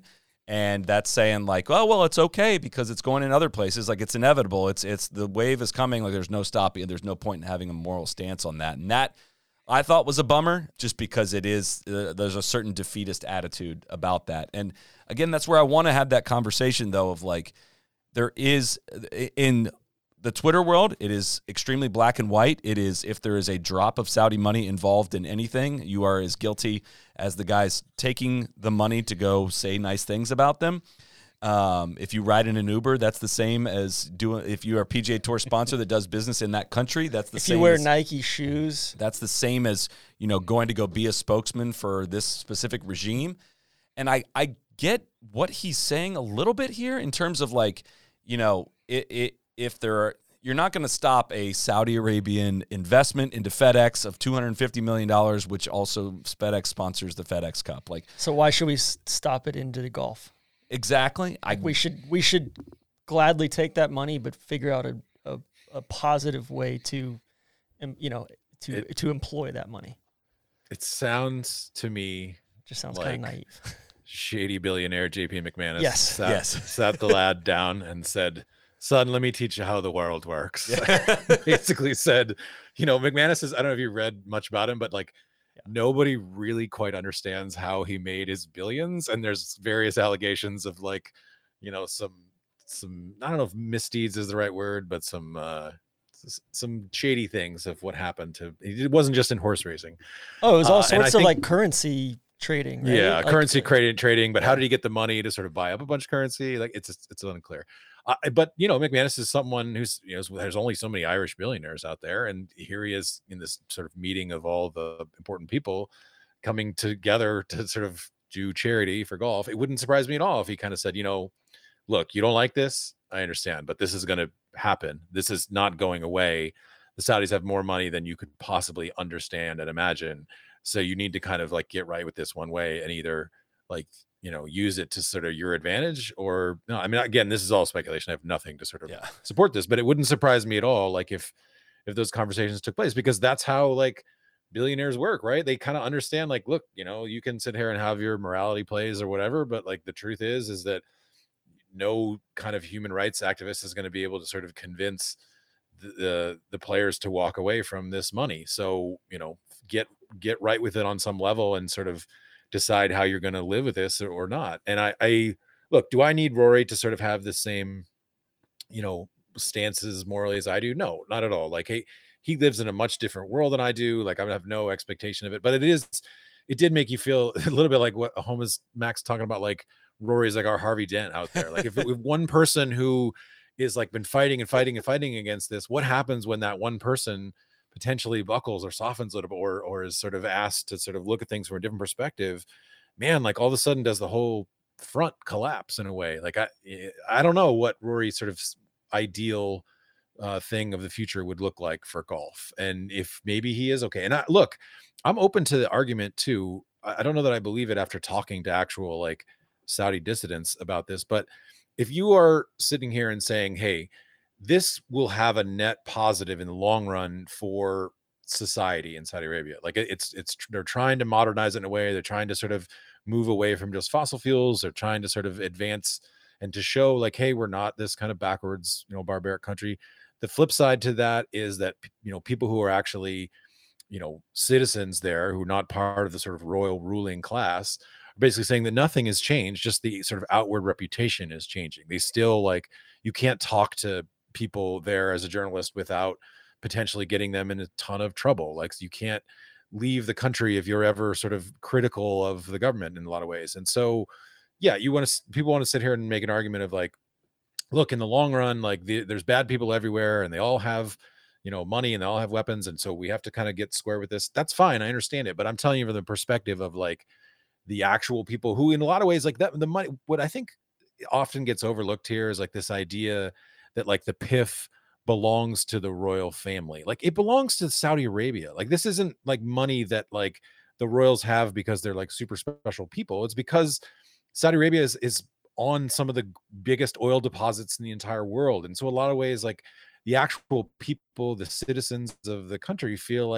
you're using our money instead of bettering society. You're using it to sort of, clean up your own reputation, right? How much better would things in Riyadh or Jeddah be if there was public transportation or if there was widespread healthcare or there was, more jobs or whatever? All of that money could go to sort of different things. And instead it's being used for sport to sort of, and so it's a complicated, difficult thing. And I don't blame Rory for, having an evolving opinion on it and stuff. It's just, I just don't think that the reality of it is what a lot of people are being spread, because in a lot of ways the people can't talk. The people who it most sort of affects, they can't talk about it. They can't speak out and sort of share their opinion on it. And where I differ strongly with Rory here is I think that, and I have not heard the full context. I've not read the full Porter article yet, and I think this is also a reason why he probably hates giving these little interviews, is you can have a 2-minute snippet go around, and there may be more context around it. But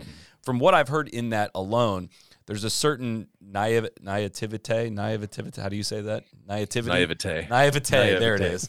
That's my Peter A-list for you. In like thinking that, at least I don't even want to say that in what he's saying, just how it can sound. I have a problem with thinking that like what is currently going on in LIV was like an option to exist within the ecosystem. Like they saw the opportunity to buy golf, to do this in an extremely aggressive way. And like just look at the way that Greg Norman behaves. Do you think that same money or even a significant amount of money would have just quietly come into the game of golf in some way and not drastically uprooted something? Like that's exactly going back to what Keith Pelly had said. What they had talked about with him is very, very different, both in the size of investment and structure for what has played out. I just don't think that it's as simple as welcoming this money casually into the game supports the game nearly to the extent that he describes it. And if it's good faith, Greg Norman's not involved. Exactly. Like that's not what we're talking about here. That is not. It was not like there was 3 options in there and this was one of them. That's not what's at play. To defend him, I will say I don't think he's coming at this selfishly from like a my bank account purpose. I think there's a little bit of like, man, I'm like a lot of money flying around. I'm not getting any of it.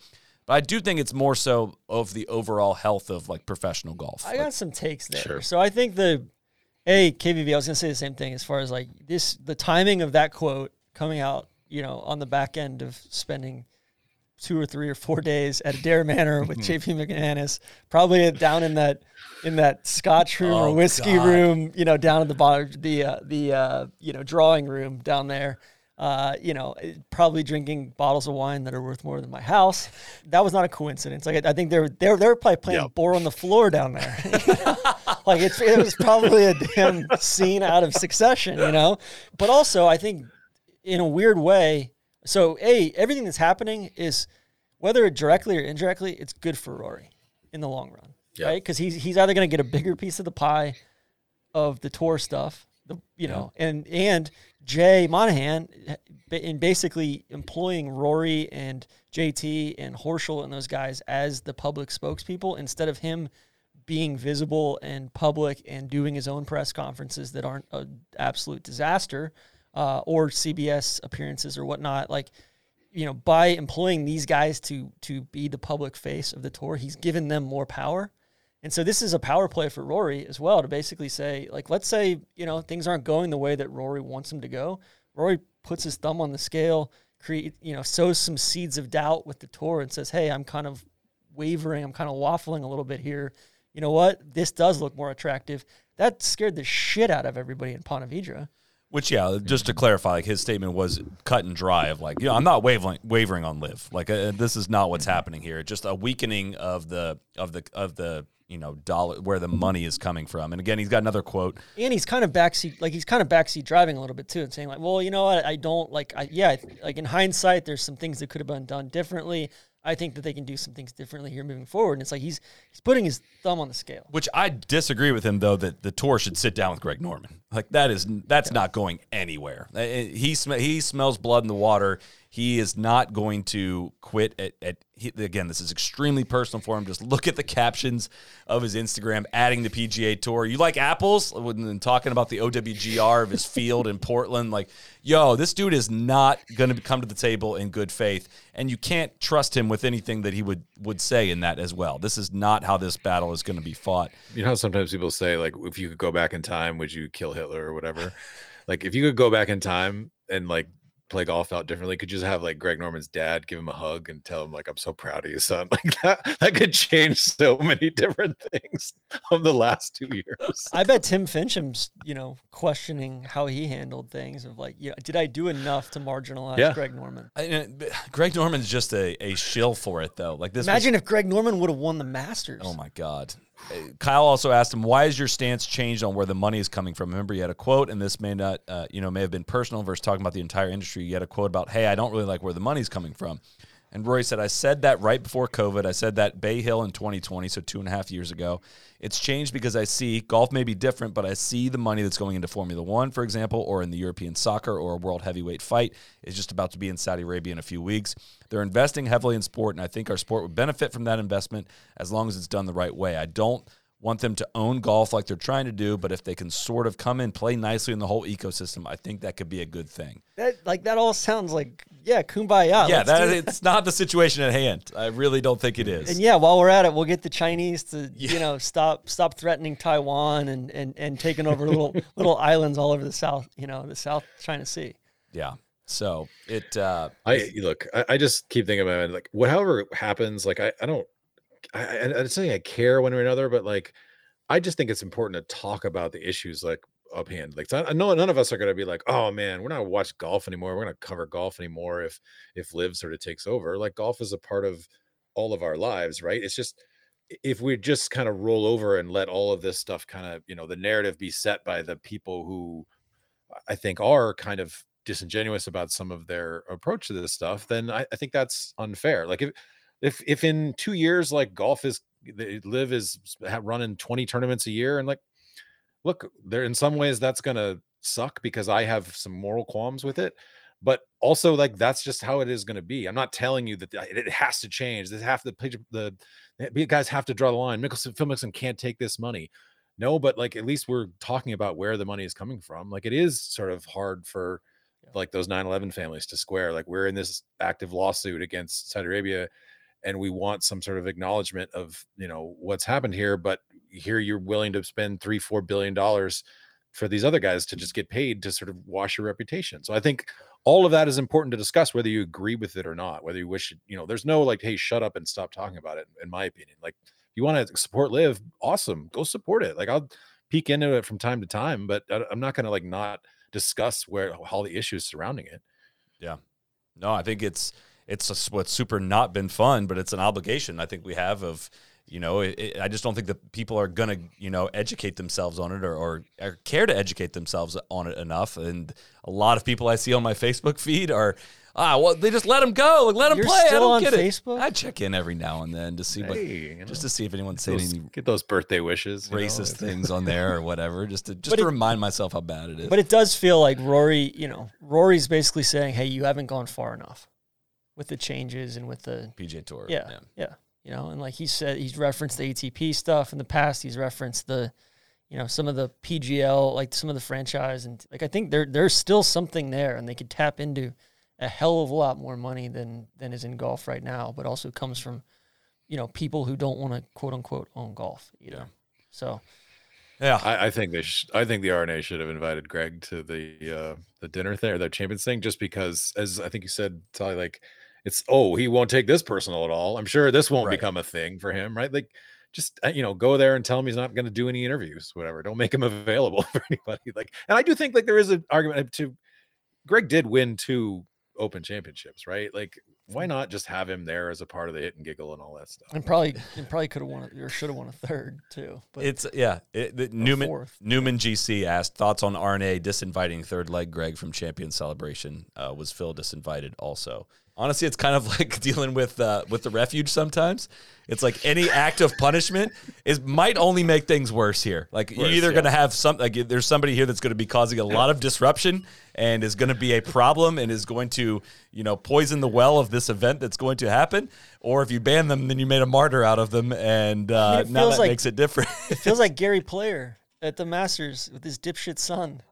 Like, I could see Greg wearing a Liv hat and, or doing something like that. I think they'd rather fight this battle in the press to just like, all right, we'll take whatever hit it takes and the week to not before be there. Instead of doing it the week so we can have our week during and not have him try to be the story of the Liv week. He should be like Pete Rose and be like outside the gates, like signing Liv hats. Liv just over there outside the Dun Vegan. I was going to say Liv rents out the whole Dun Vegan and does like a, how about the video of Pat Perez on whatever that was, the 767 or 777 charter, and you're seeing We Are the Champions shooting 80 or whatever after shooting 80. What a dipshit. Honestly, Greg, Fred's quote about "you're a grain of sand" is one of the most like like devastating disses I think I've ever seen in professional golf. Yeah. Who are you? You're a grain of sand. God, Freddie Couples was not holding back. He's not. We talked about that done. last week a little bit. Yeah, not down. Would you guys rather do GMAC interview next or the Billy Ho rant? Because we got options here. There's some more content. Let's do coming. GMAC interview first, because Okay. I think it very much seems like GMAC cares deeply about what people think about him, and has kind of lost his mind a little bit. He has just he had that example that went pretty viral of like literally just explaining sports washing. And so now he has taken it on to like, all right, well, I'm going to give long extended interviews where I really explain how sports washing works here, because he gave an interview. I don't have the source here. The Irish Independent, I believe it was. And it starts out, and I got a lot to read here. I was just thinking the questions. I was just thinking I see front page headlines in the Belfast Telegraph saying, "I'm proud to help the Saudis. How does that affect you and especially your family living there?" And Graham says, "I don't read the Belfast Telegraph. Don't you even fucking tell me what was on the front. Is that a real paper? What paper was that? Was that a real one? No one reads it anyway. It's okay. Listen, fuck. Like some guy from Amnesty International sent me the quotes, asked me to respond. How am I supposed to respond to Amnesty International? That's called fighting a losing battle. Of course I'm not going to respond. It's ridiculous. It's just golf. I'm not trying to solve the world's issues. So yeah, not real happy with the Belfast Telegraph. For my family to read that shit, it's unfair. It's unfair." Yeah, when you can't explain something to Amnesty International, end quote. When you can't explain something to them, why would that be? As I put my Brian Windhurst on, why would that be, Graham? Why would that be? Why would you not be able to explain that? Or when Amnesty International is reaching out to you to explain something, maybe start there. Yeah. Why can't you explain it to him though? Huh? Explain that. Then he also says, yeah, it was very difficult. You know, there were a lot of pros and there were a lot of cons. You had to make peace with the negative side of things. The hardest thing for me the last 3 or 4 weeks is what Brian is mentioning, the negative fallout and being linked to comments where all you're trying to do is say the right things and do the right thing for a golf organization that are giving us a phenomenal opportunity. All the tenuous links to things that these guys have allegedly done, when we know the links are, like I say, tenuous at best, it doesn't mean everyone in Saudi Arabia is a bad person. You know what I'm saying? God, I End love quote. that argument. End quote. No, see, I think what people are saying is that chopping up a journalist with a bone saw, those are the bad people. I don't think a lot of people are really upset about the citizens of Saudi Arabia. Graham, I don't know if I would call that link tenuous. I don't know if I would do that because I believe it was live Skyped or FaceTimed into MBS while it happened. So I don't know if I would use the word tenuous and emphasize it twice in that answer. So that's probably why you keep getting questions about this. Continuing on, these guys are running a very, very lucrative golf product, which is being phenomenally well staged, taking great care of the players, and the players are loving it, and so many good things are happening. But the negativity doesn't make you proud of yourself every day. You wake up, hopefully the narrative will change to golf soon, and we can get on with it. Oh, man. The negativity doesn't make you proud of yourself every day. Yeah, grinding on my couch, feet on the couch. Like, oh my God. Stop saying the quiet part out loud. And then he starts throwing a pity party after this. He's like, you know what? Like, I'm just going to grin and bear it. Like, I'm not going to come and play these events unless they want me to come and play these events, unless they ask me to. Which I at least respect that part of it. But then he said, it's been very difficult, like I say, London especially, to see my name linked to the type of things that people have said. It's hurtful. I get it. It's people's opinions. It's not like I didn't expect it, but I think I'm a reasonably smart person who tries to say smart things and the right things, but there's an inevitability to all this where you end up in a hole because there is no right answer. There is no right answer to a lot of the questions you're being asked. Why might that be? By the way, it all sounds about 10% more interesting and smarter probably coming out of his mouth with his accent and everything. True. If I could do a better Graham Northern Ireland accent, I would chime in at this point, but I don't, don't want to. But he's want to wade into those waters too deep. Someone sent me the audio of it, so you can actually hear the audio. He's also all over the place. He's like, that's the whole have your cake and eat it situation. If I'm never allowed to play another golf tournament on the European Tour, will I be surprised? No, I will be disappointed, but I won't be surprised. It is difficult because this is such a competitive threat to the biggest tours in the world, the PGA Tour and the European Tour. It's a competitive threat. They obviously don't believe in their product well enough to be able to give the players the choice because they feel like if they do give the players the choice, they're going to lose 48 of the best players in the world straight away. And to that, I'd say some of the product stuff, yeah, you're right on the money. Like you're forcing the tour's hand to improve. They're trying to improve. They're trying to catch up. They're playing. They certainly are playing catch up. Like, yeah, I think that's a valid point there. It is, but it's also explaining exactly why they're banning people. Totally, yeah. He also says, it says a lot about how financially lucrative this is, and there's obviously a lot of good things about the opportunity in 14 events and the team element, all the things that are different from the 72-hole slog that we play week in, week out. It is a fantastic slog, though. The PGA Tour is the best tour in the world. Okay? We all want to coexist, but we know that at the minute, there's no way that can possibly happen. You take the top 48 players in the world for 14 weeks a year, it's pretty tough for the PGA Tour and the European Tour to be able to suck that up and be able to have their product operate at the same level. Yeah, again, probably explaining why there's a lot of backlash from your peers, a lot of these things. Is there a question? Is there a feeling? Have you sold your soul to the devil? Of course, people are going to have that opinion. Question again, do you feel a little bit of guilt inside that, look, I really couldn't turn it down? Graham said, I've played golf all over the world for, countries that if you dug deep enough, you might think, what am I doing playing golf there? You could have that conversation so many times in so many ways over the last 20 years. And the questioning is the moral thing, low-hanging fruit. He goes, we've been all over the Middle East and all over Asia. This has just been completely blown out of proportion. And then just continues on. Again, those are like individual events that you can either show up for or not. Right. And again, you have the option to do that you also chose to do. Like, it's not like any of this has been forced on you in any way. I'm going to tell you some of what's going on here. As a person who spent 20 years interviewing athletes, all right? Graham has spent a lot of time being pretty charming and pretty engaging with journalists. And he was thought of someone who was like, who's a good quote? Like, I got to write a Rory story. Who can I go to? Let me go to Graham. He'll play Graham ball. Would spin. He'll play ball, spin his yarn, was always sort of polite and friendly or whatever.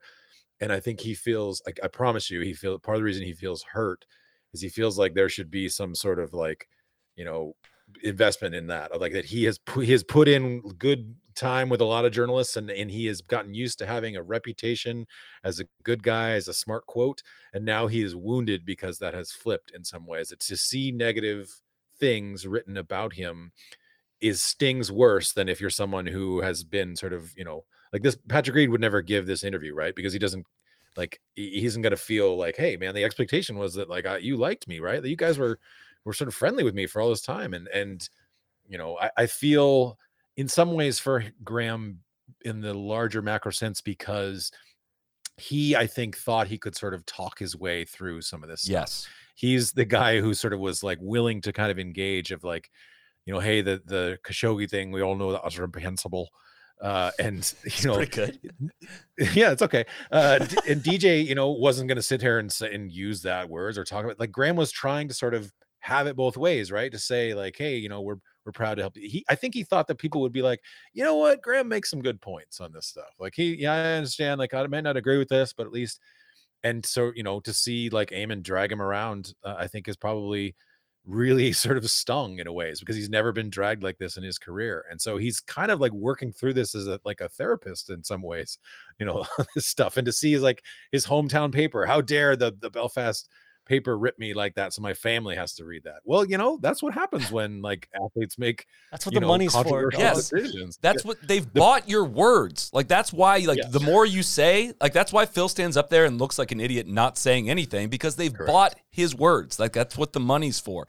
And Graham said in there, he's like, I wish I would have just gotten in a press conference like the Brooks, Patrick, Perez, Pat Perez one, I literally am leaving out so much stuff, but there's still a lot to get to here because he does not stop going. When asked about his legacy, McDowell said, in the short term, it's tainted because the narrative is so negative. Eventually, that narrative will have to change.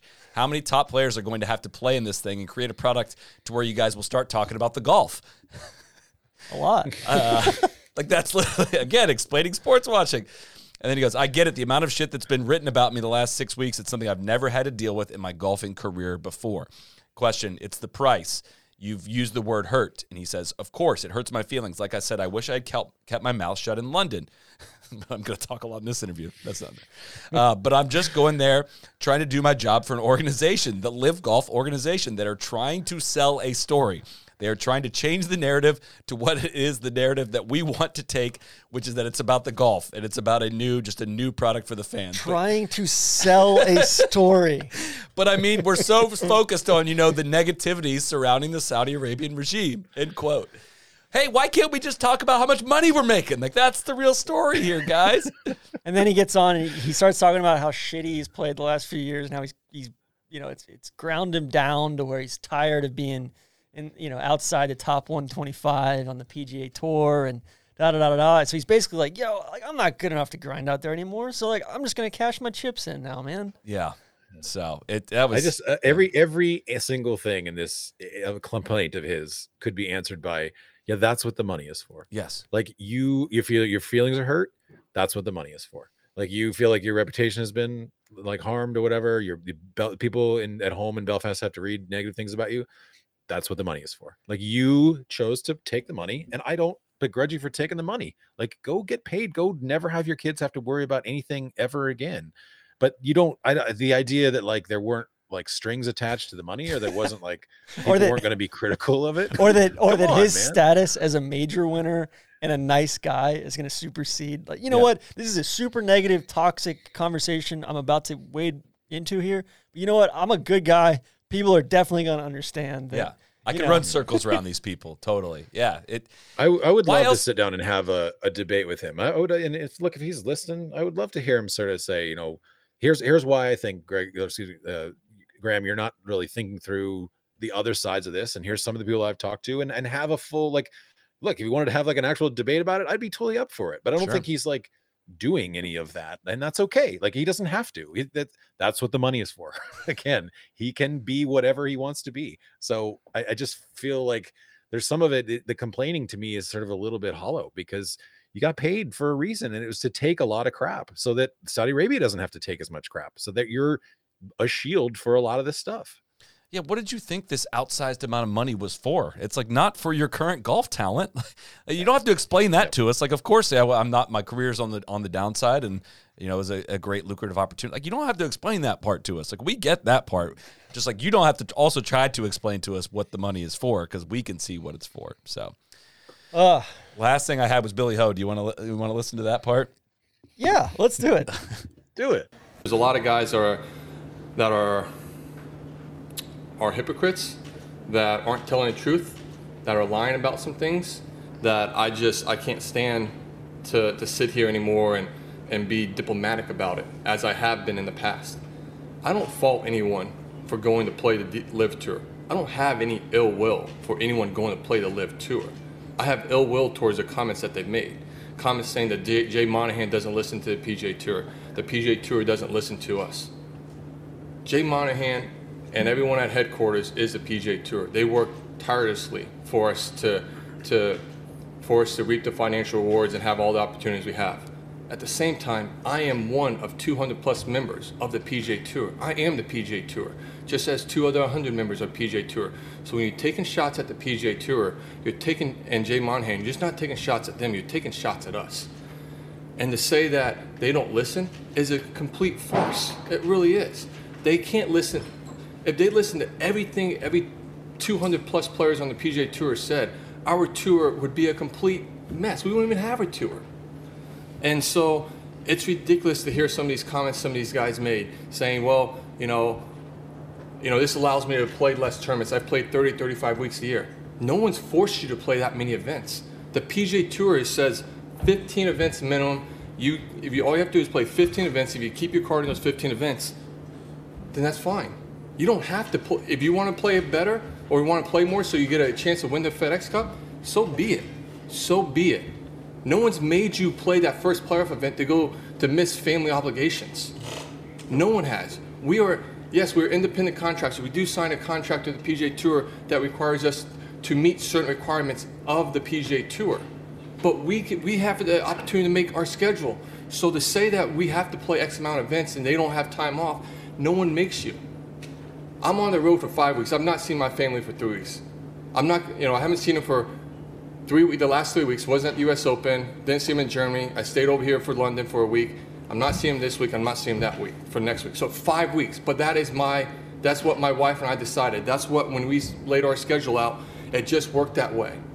I made that decision to not see my wife and kids for 5 weeks. Am I crying about it? No. I understand. I'm living my dream, trying to play golf professionally and support my family financially.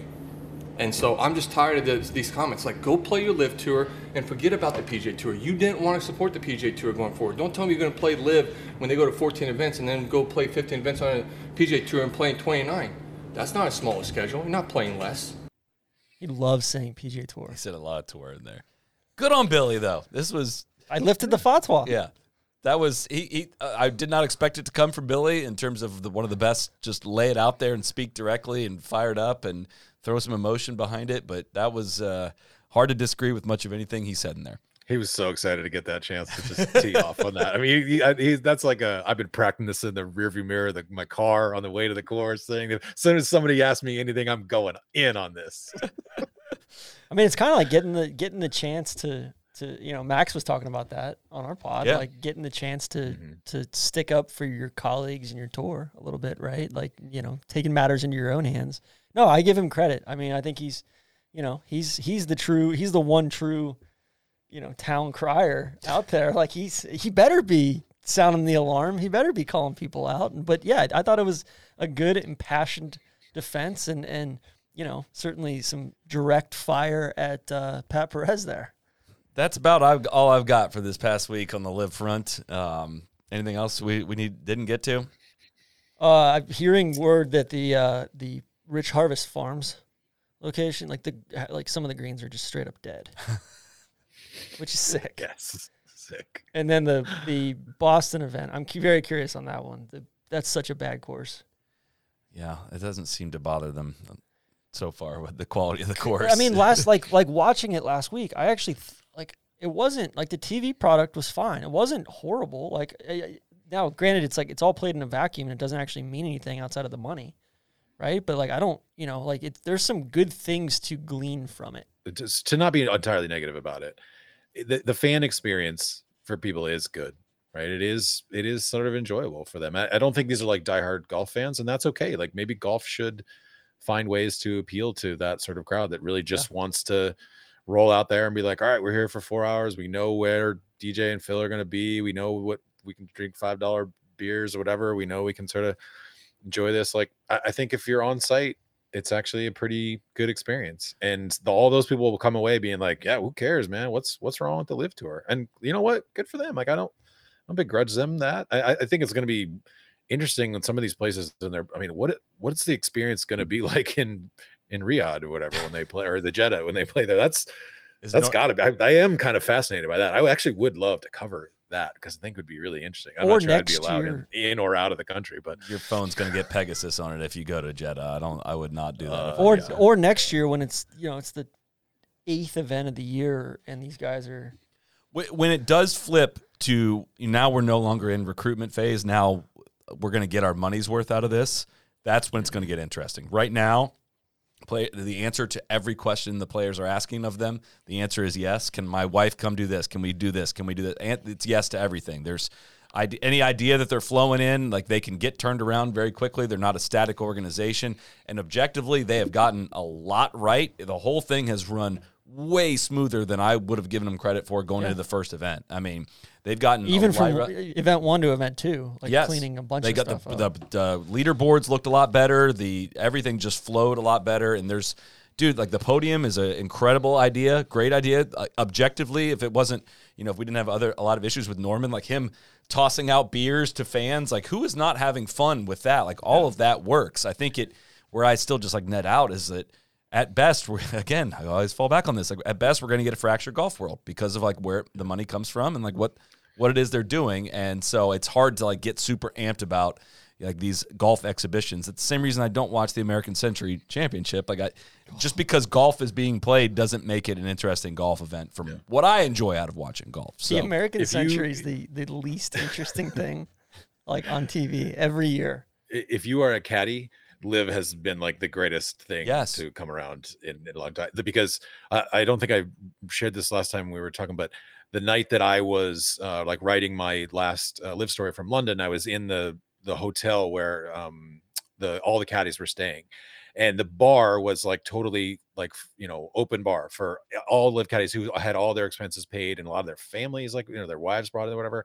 And they were like, just, pulling full bottles off there and drinking, expensive bottles of wine. And they were all like, this is like midnight, and I'm sitting here trying to file. It was actually a great scene. I wish I had put in the story. They're all singing like "Don't Look Back in Anger" by Oasis. And so the whole bar is like just full of caddies like singing. And I'm just like, man, how could you not want to be a part of this if you were a caddy, if you didn't have any moral qualms with it? Because like, this is a much better than staying 2 to room in a Red Roof Inn to try to sort of scrape together, a budget to get to the next city, whatever, and hope that your player makes the cut. Like the caddies have got to be sharing with other caddies, like, dude, convince your player to go, because this is an absolute like, smorgasbord of free shit to grab onto. Well, and straight up, like, if I was a player that wasn't one of the most competitive players in the world, this would be an incredible, it looks fun. It looks legitimately fun, like team golf. And this entire concept, there is so many positives to it, like for them individually. Like, why wouldn't you want to go do this? Like, I think it's going to get harder and harder for guys to not go do it. Like Abe Answer, Carlos Ortiz, like that makes all the sense in the world. It really does. I think at some point some Australian guys are going to go, like, because that's the other thing. Like, the PGA Tour has fucked golf in Australia, right? Like with, just as far as like the way that things are scheduled and the way it's tough for those guys to get back now. And there's been some other factors, but like guys that aren't, from the U.S. don't have as much allegiance to the PGA Tour. And like, Hideki's a big name that's rumored out there. And I think Hideki's probably the rare case where like he means a lot more to live than he means to the PGA Tour.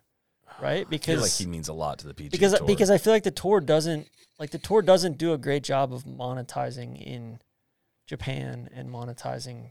Who knows how much they're bringing in international rights, though, just based off him, though. That's where it's like hard to divide it. I think losing Hideki would be a weirdly devastating blow to them. Not necessarily for fans, but monetarily, it seems. And I don't know what that amount is, but there's got to be a reason why there's 10 Japanese media at every event that he's at, and that there's money in that for those media organizations. And the number that I heard this week for Hideki that they're offering him to come it's like what Rory was sort of being dangled. 400? It's just nuts. Yeah. Really? Yeah.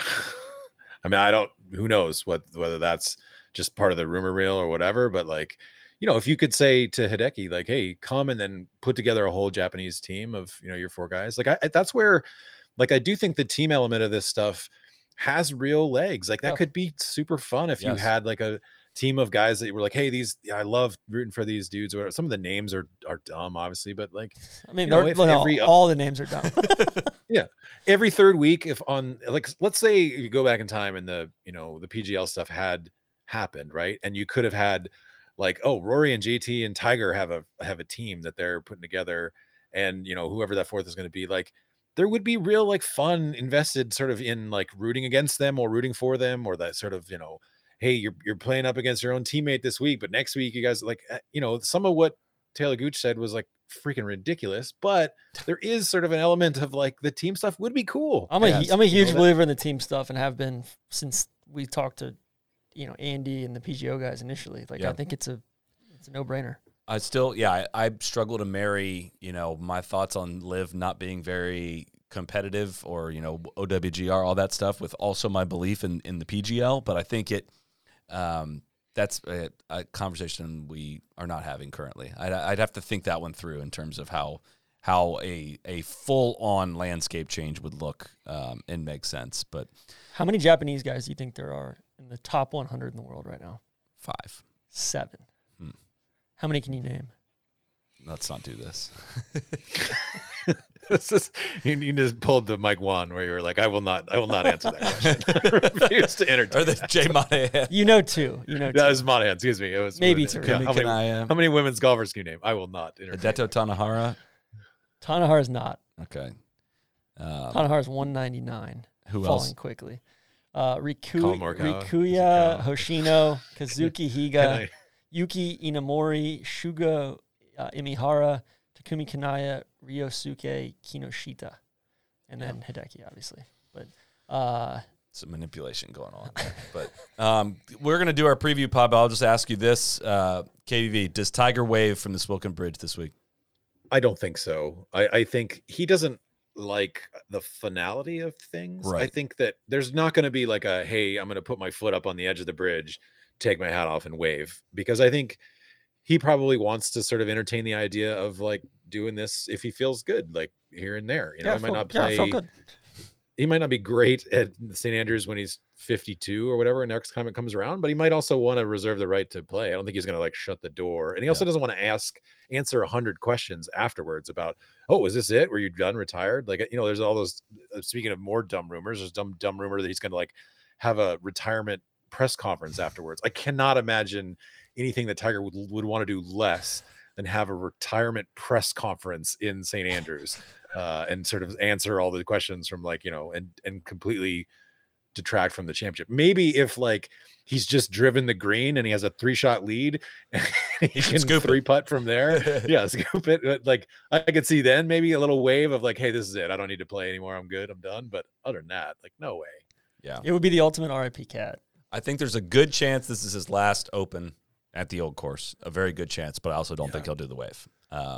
And I remember watching him finish up on, I think it was Saturday, which was his round 2, or maybe it was when they actually went out and played Friday. I watched him finish up at the Old Course in 2015, thinking like this might be it. We might not ever see him here again. And sure enough, almost, you know, never saw him there again. But I think it's a very good chance it's his last one. Did he just get totally zooted on this Ireland trip and at the Pro-Am? I mean, like he's looked kind of like shit the last couple days. I know he worked hard stiff on Saturday and Sunday, and then like maybe maybe he's gonna do a bunch. Like honestly, I hope he does, because I think just like Randy always says, I think everybody's on everything.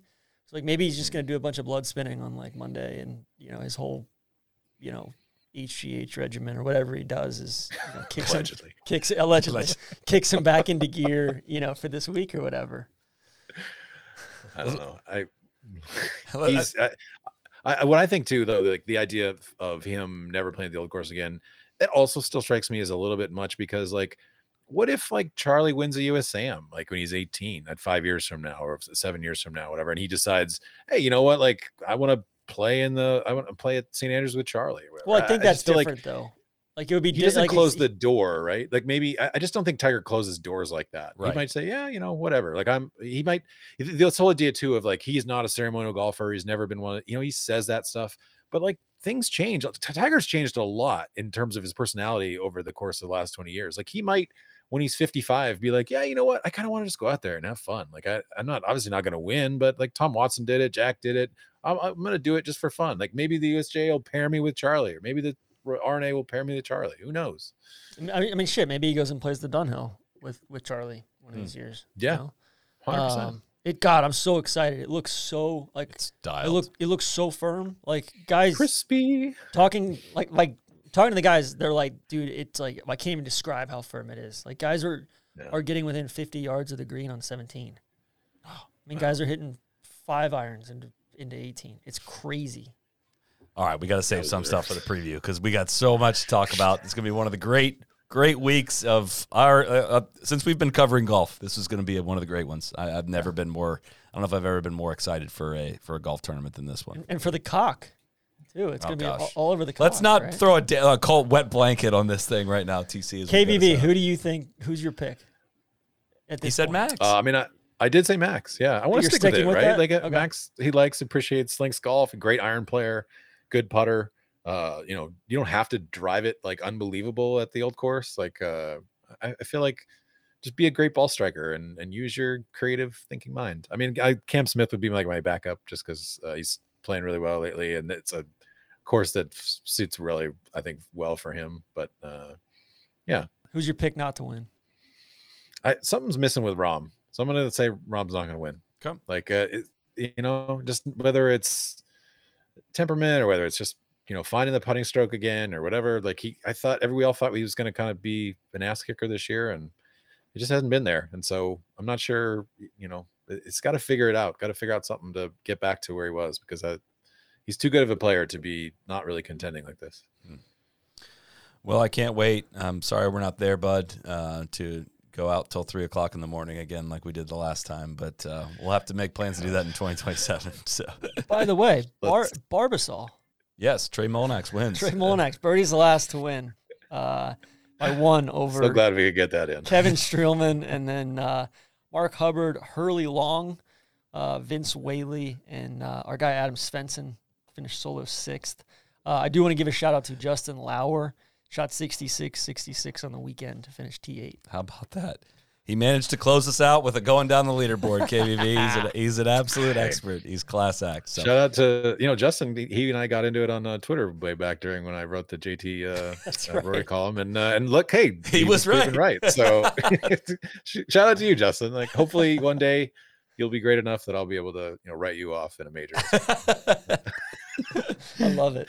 Give it. Just I didn't get it. I obviously. This is the first time on since JT was on, but I just want to say thanks to JT for not dragging me around the room in the pod. And he was very, very classy, very kind. It was, may not know my name, but he did say how much he appreciated me owning up, basically taking my medicine and saying, I couldn't figure out if he had sort of said he said, I wish I would have handled that differently if I had known it was him who wrote that column. If he meant like he would have been more playful and funny about it, or he meant he would have like dunked me in the toilet and laughed at me or whatever. But either way, it would have been fine because you're owed that when someone writes a column about you and you get to kind of be playful in return. So that's all part of the game. Well, somebody should dunk him in a toilet for the hat that he wore today. That was yesterday. Or yesterday with the cat. That was tough. It was bad. It was a tough look. Didn't see it. Oh, was that the old course hat that yeah. looked like the yeah. I'm not gonna go there. Okay. I'm not gonna be critical of him for a while. Clearly, I just need to be all pro JT and from now on. So, all right, KVV, thanks for joining again, man. Enjoy a great week, and we'll be back with live shows all week and back with the preview podcast out early in part of the week as well. So, cheers, everyone. Have a great week. Be the right club. Be the right club today. Johnny, that's better than most. How about in? That is better than most. Better than most.